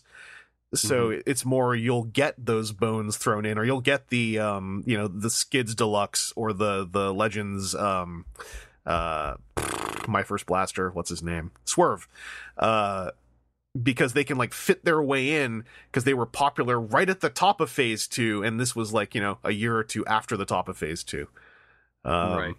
But I'm going to throw in something that is somewhat running against the adult in the room mindset, because we are also talking often about Generations, which has no media for the most part that is on TV. TV media is Cyberverse. I think there is a way where if you just present, for instance, let's just say Star Drive. I think Star Drive would be an easier one to do than the DJD. Just present that character confidently as a new addition to G1.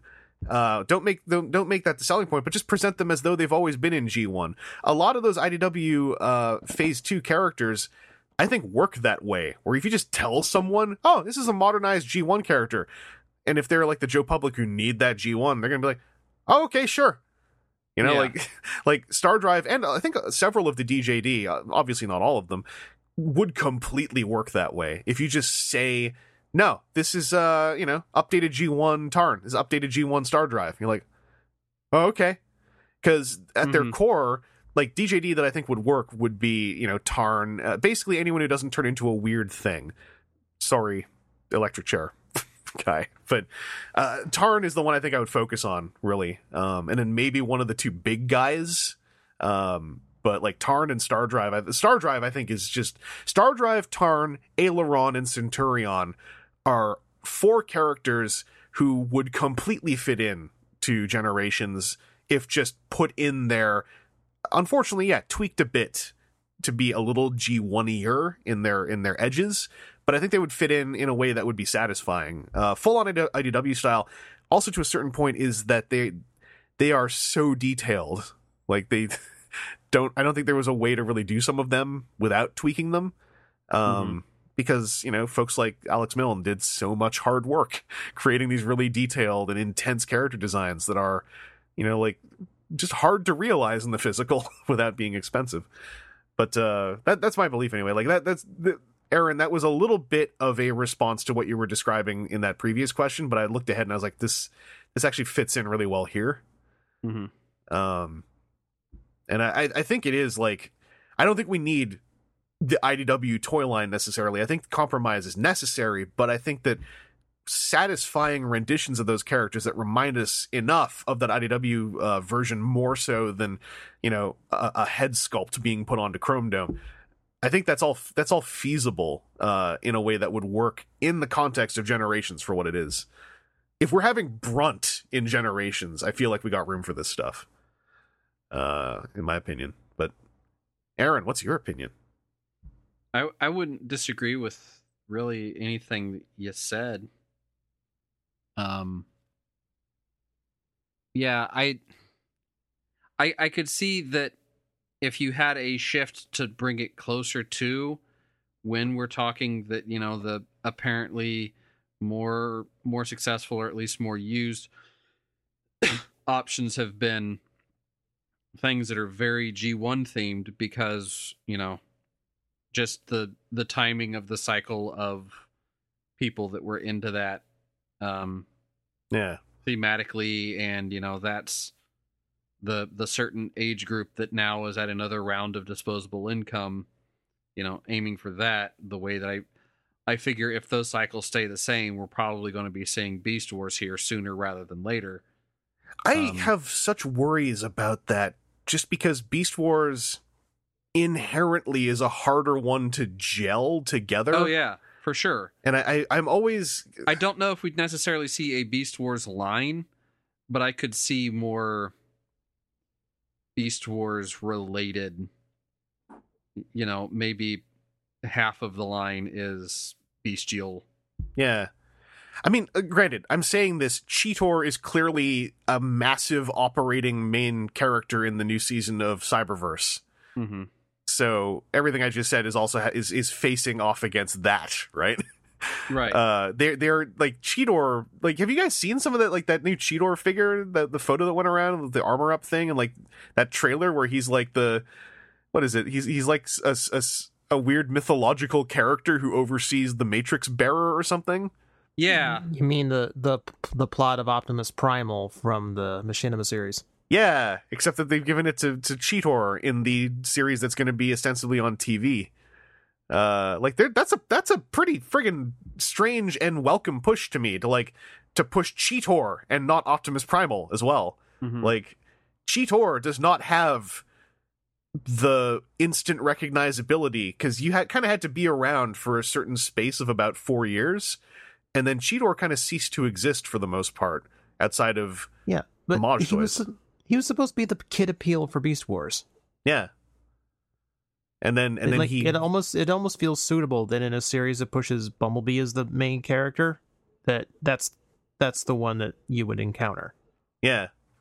And it gives me some hope that they are also laying the groundwork to feel like they can, laying the groundwork to feel like they can safely lean into some Beast stuff. But yeah, and it may well be that Cheetor is a test case of how does the modern audience feel about animals? Yeah. Are we going to have another truck nut monkey riot? We're not. People outside the fandom know that one now, which blew my mind and made me terrified. But TJ, have you got any thoughts about IDW always kind of has to shift backwards a bit to get into official toy lines? Not necessarily. It is there are still IDW designs I really wish we gotten official. I don't know how we went so long without an IDW Hot Rod. But at the same time, at the same time, it does make it easier to have representations. You don't have to wait for a third party to produce a Cyclonus with one horn or something like that. It just looks like they do on the toy shelves, which I don't really disagree with that generally. Yeah. And honestly, IDW for a while there got way ahead of themselves. There were some characters that were swapping out bodies pretty quick, and they kind of did that with Starscream to keep up with the current toy release. Yeah, it's just Borderline made it into a character moment for him. Yeah, well, they made it his the deep-seated part of his character that explains why he is the way he is. Yeah. So it was a really clever way of using it.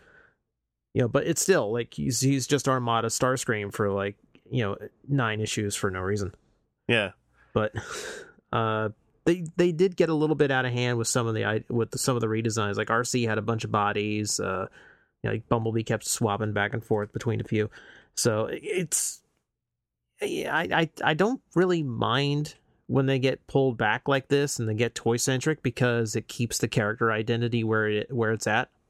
And it has a certain kind of suitable fluidity to it, where it's kind of like the thing I was saying, where you look at them, if they did Star Drive and made her a little bit more smoothed out in certain panel liney areas or whatever, or removed some of the edge to make her fit in a bit more with a Siege Ironhide or something.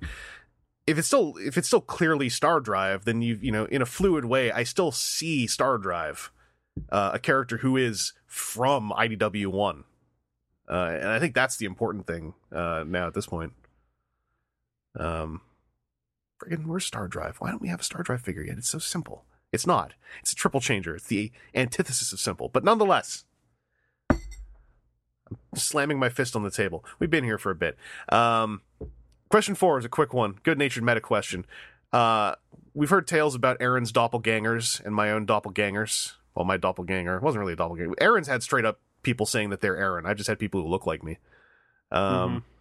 We've never heard of anyone claiming to be TJ or Seth. If not, why not? And importantly, what would a TJ and Seth imposter be like?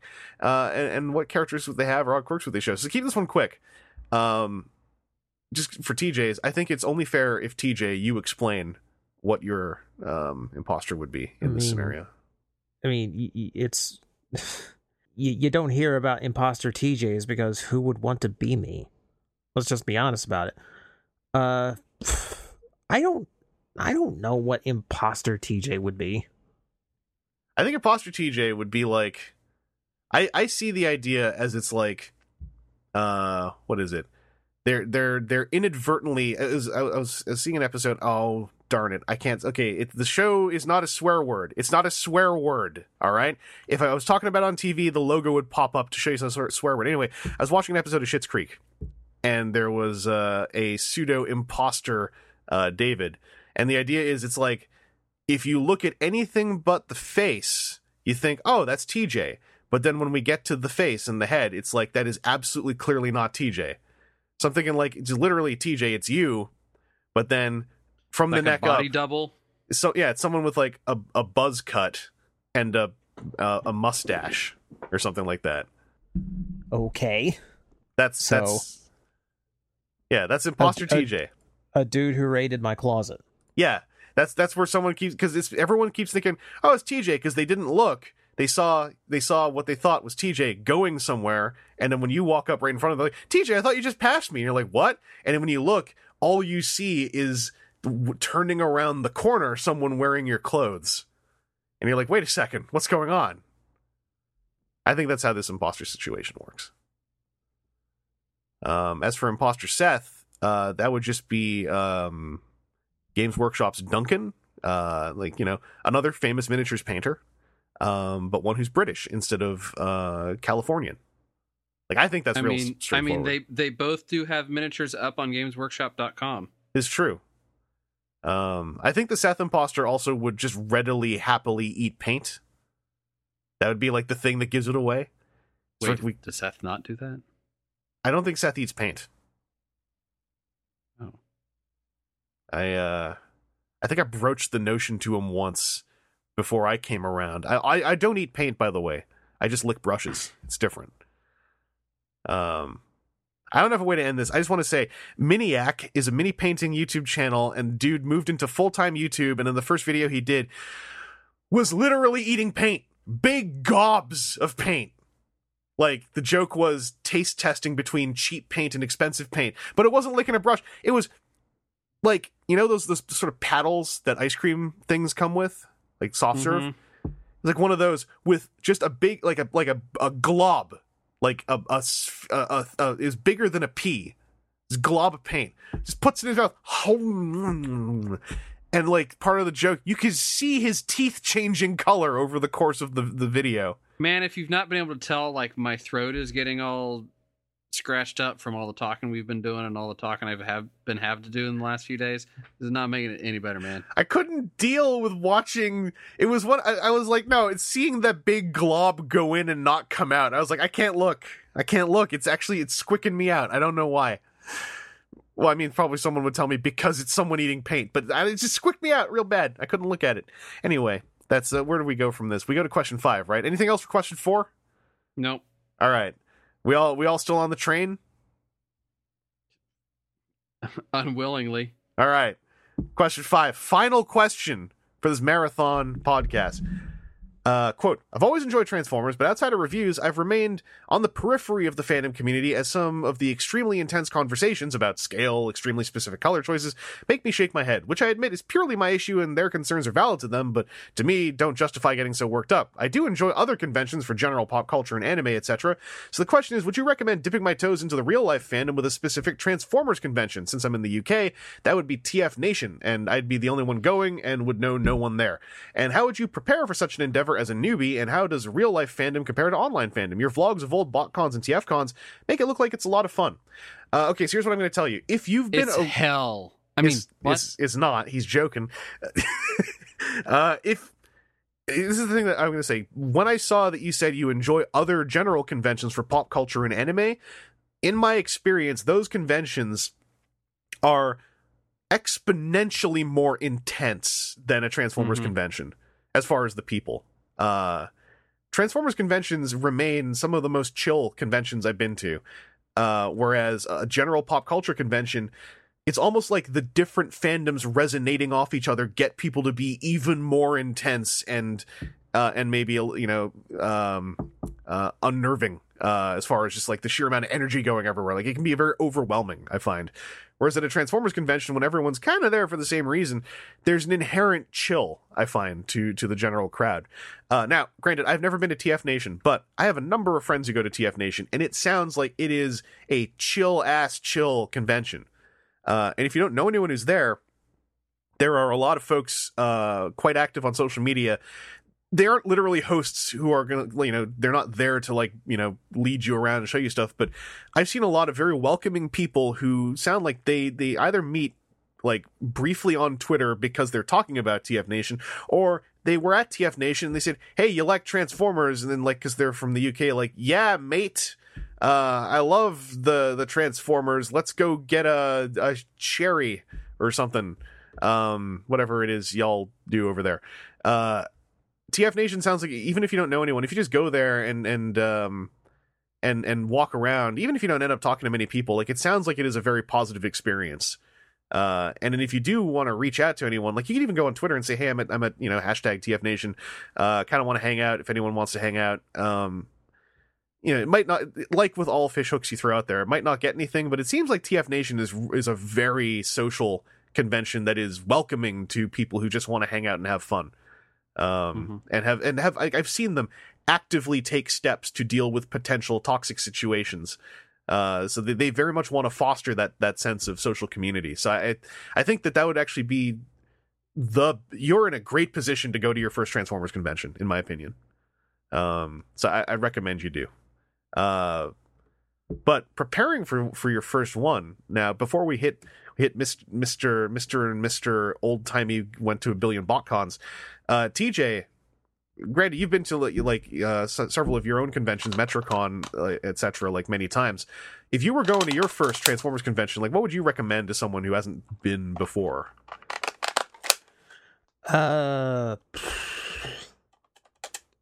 See, now I'm trying to remember how I prepped for BotCon 2010, and if it was any different than prepping for a dozen MetroCons. Yeah, because in a way, it kind of like if you prepare for it as though it's a general convention, you end up over prepared, not in a bad way, but like, you get there and you're like, oh, I didn't actually have to worry about half this stuff.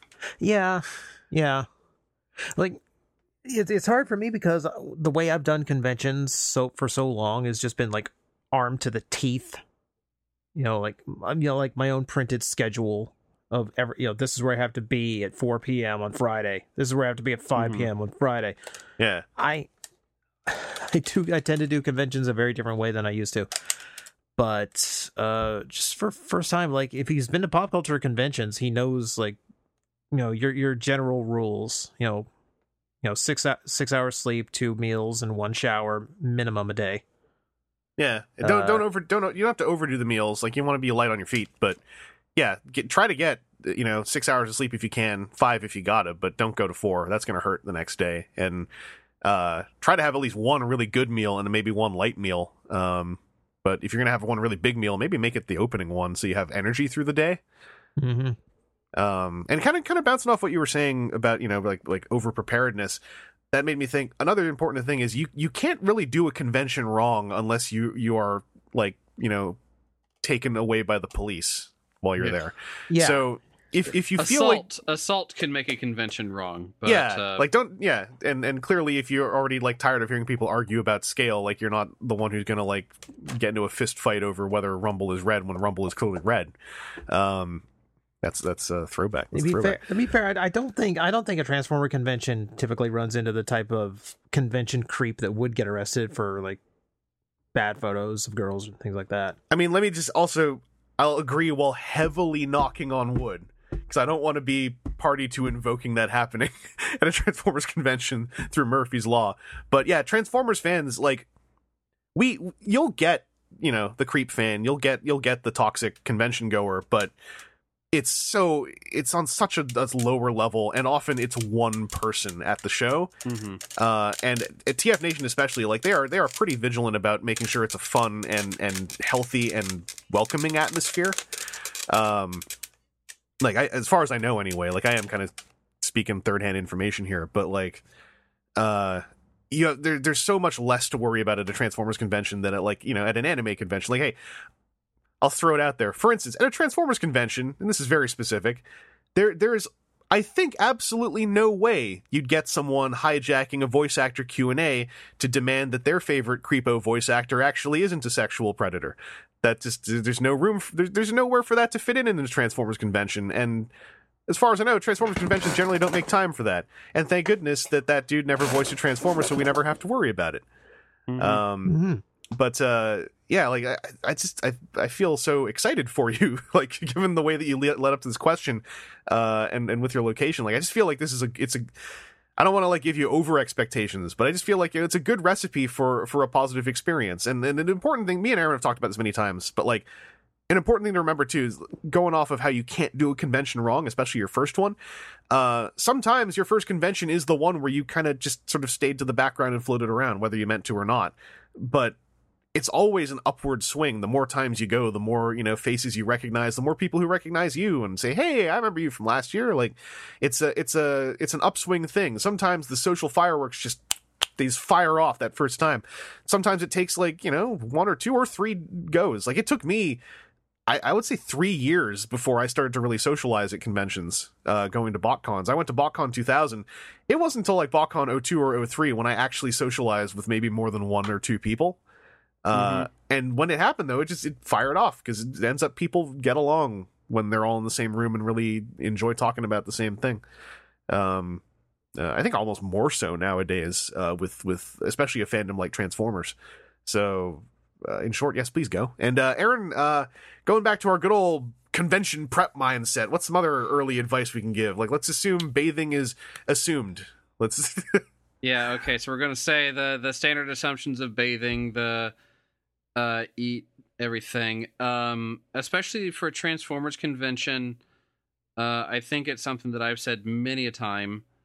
You have a pretty inbuilt topic that you're probably going to have commonalities with anybody that's there. It's not like, going to Gen Con that I have coming up after TFCon, there will be plenty of different opinions on plenty of different things. Like board games is a pretty, everybody that's at Gen Con's probably going to be cool with board games, but there's such a variety within that topic that you could rapidly delve into places where you're out of commonality. Oh yeah. So just as far as how do I open a conversation?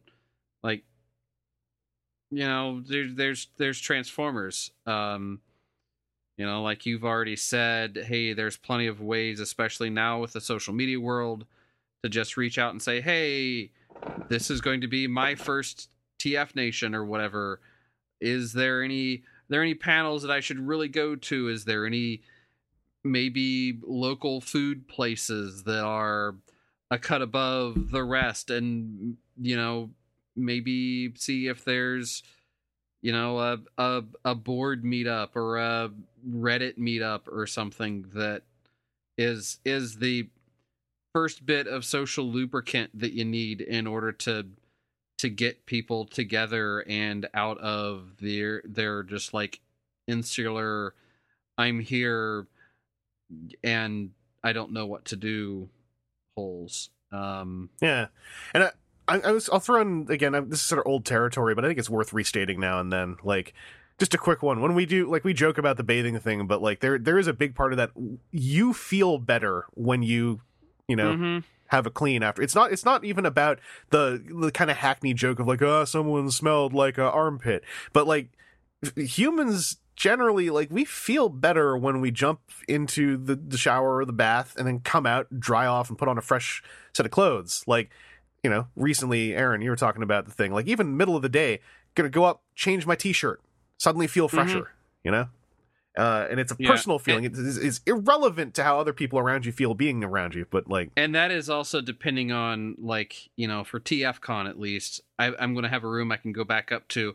It gives a decent reason to, like, okay, for the fact that we've done how many hundreds of podcast episodes, and a lot of times people just automatically assume that maybe I'm more extroverted than introverted.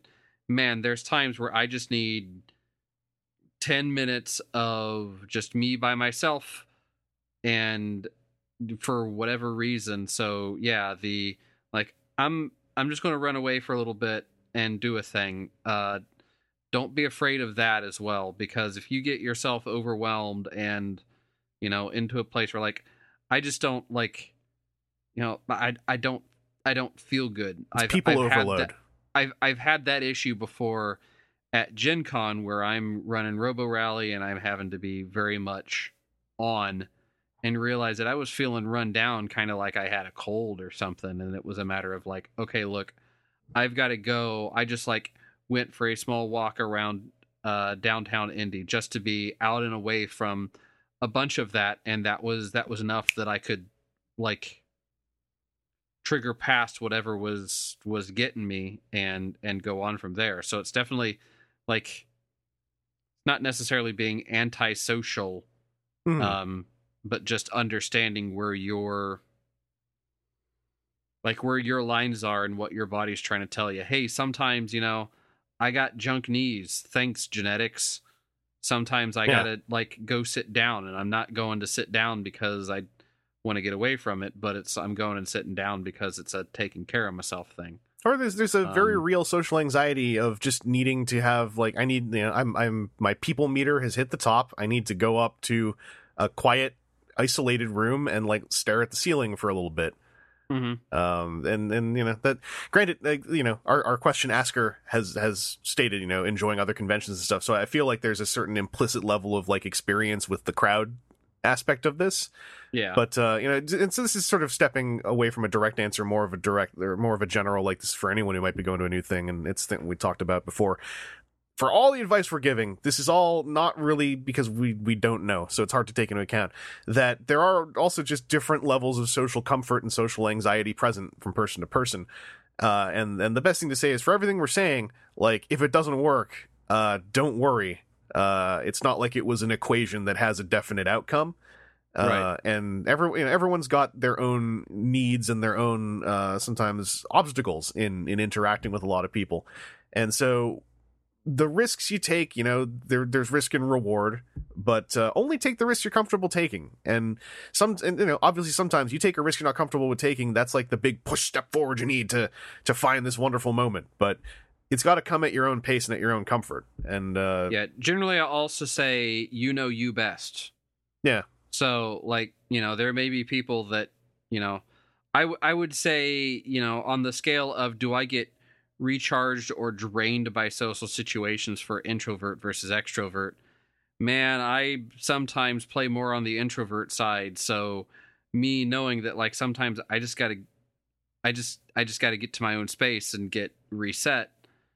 But because I have to do that doesn't mean that somebody that feeds on that, like, energy of, hey, let's get excited, let's go do a thing as a big group of people I don't know, like, you best. So, if when you're flagging a little bit, if what your body is saying is, hey, let's go do a thing, let's go ride on the water slide for 2 hours because that's what gets me hype. Like, good. Yeah. There's no like, we've figured out, for instance, like BotCons of old, it was how do we get all 30 to 45 people we know in one place to all go to the same restaurant at the same time. And me and Aaron, I'm not saying we're the only ones, I just feel like we figured out quicker than other folks that we know that, like, hey, also if we just go and eat something and then come back, everyone's happier. We'll have more convention time than trying to hunt down. Oh, where did Greg go? Damn it. No, he said he had to go back up to his room to pick up something. Okay. Yeah. Well, now, where'd Alice go? Well, she had to run off to get her wallet because she left it behind. Okay. Well, Greg's back now. Maybe, does somebody have Mike's cell phone number? Oh. Yeah. And while you're doing that, Jimmy, like, left while we were doing all this. And just to throw in one more thing, me and Aaron, obviously other people too, I'm just using us because we're both here, it's not just that. We also figured out how to really clearly imply that we're not trying to subtweet people through doing that. We're not like throwing passive aggro out by doing it. It's just like we've made it clear that we don't mind being skipped over for specifically the food thing.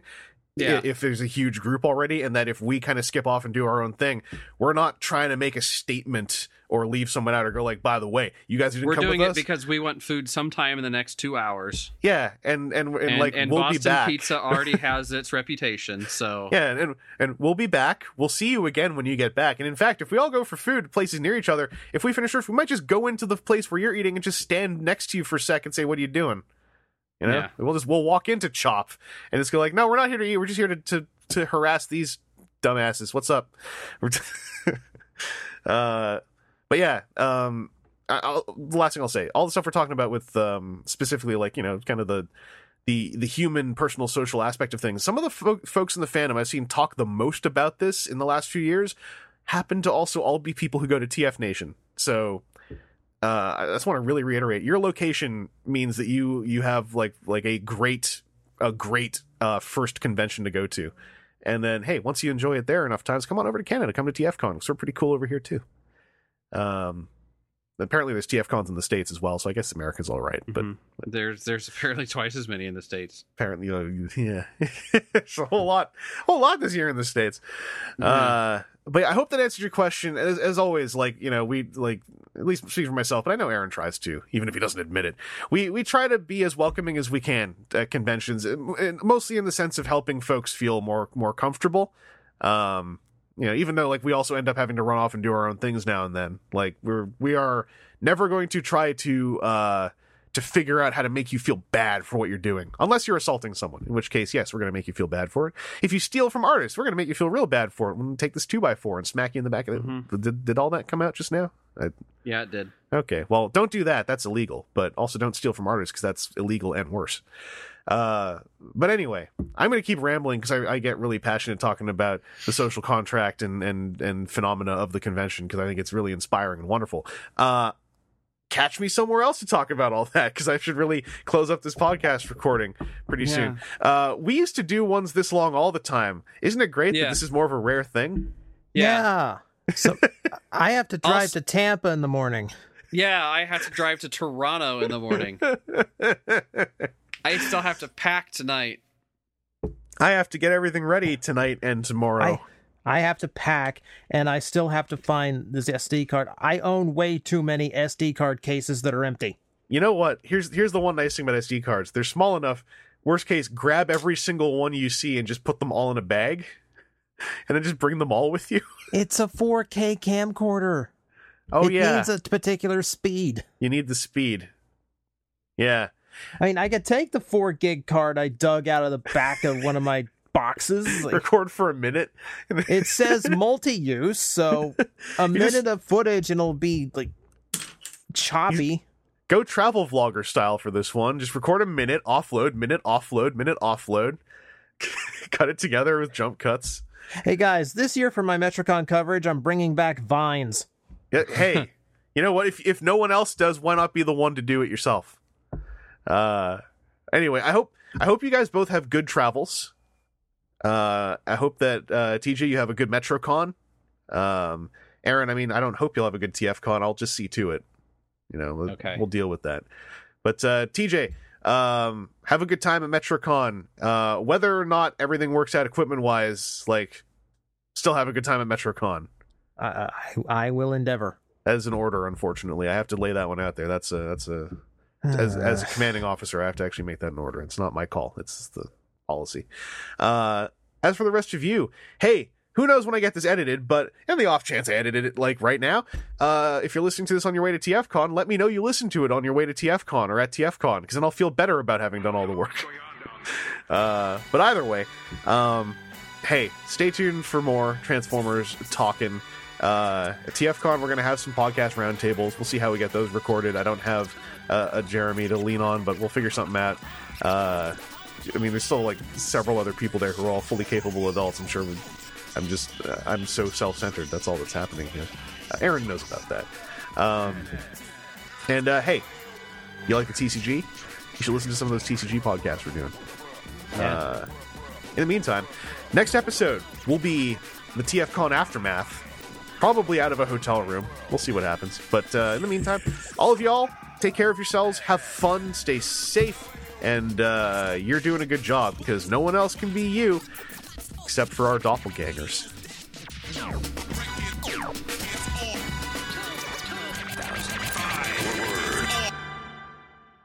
Add all that up, I don't know what the f*** it means, but you got some badass perpetrators, and they're here to stay.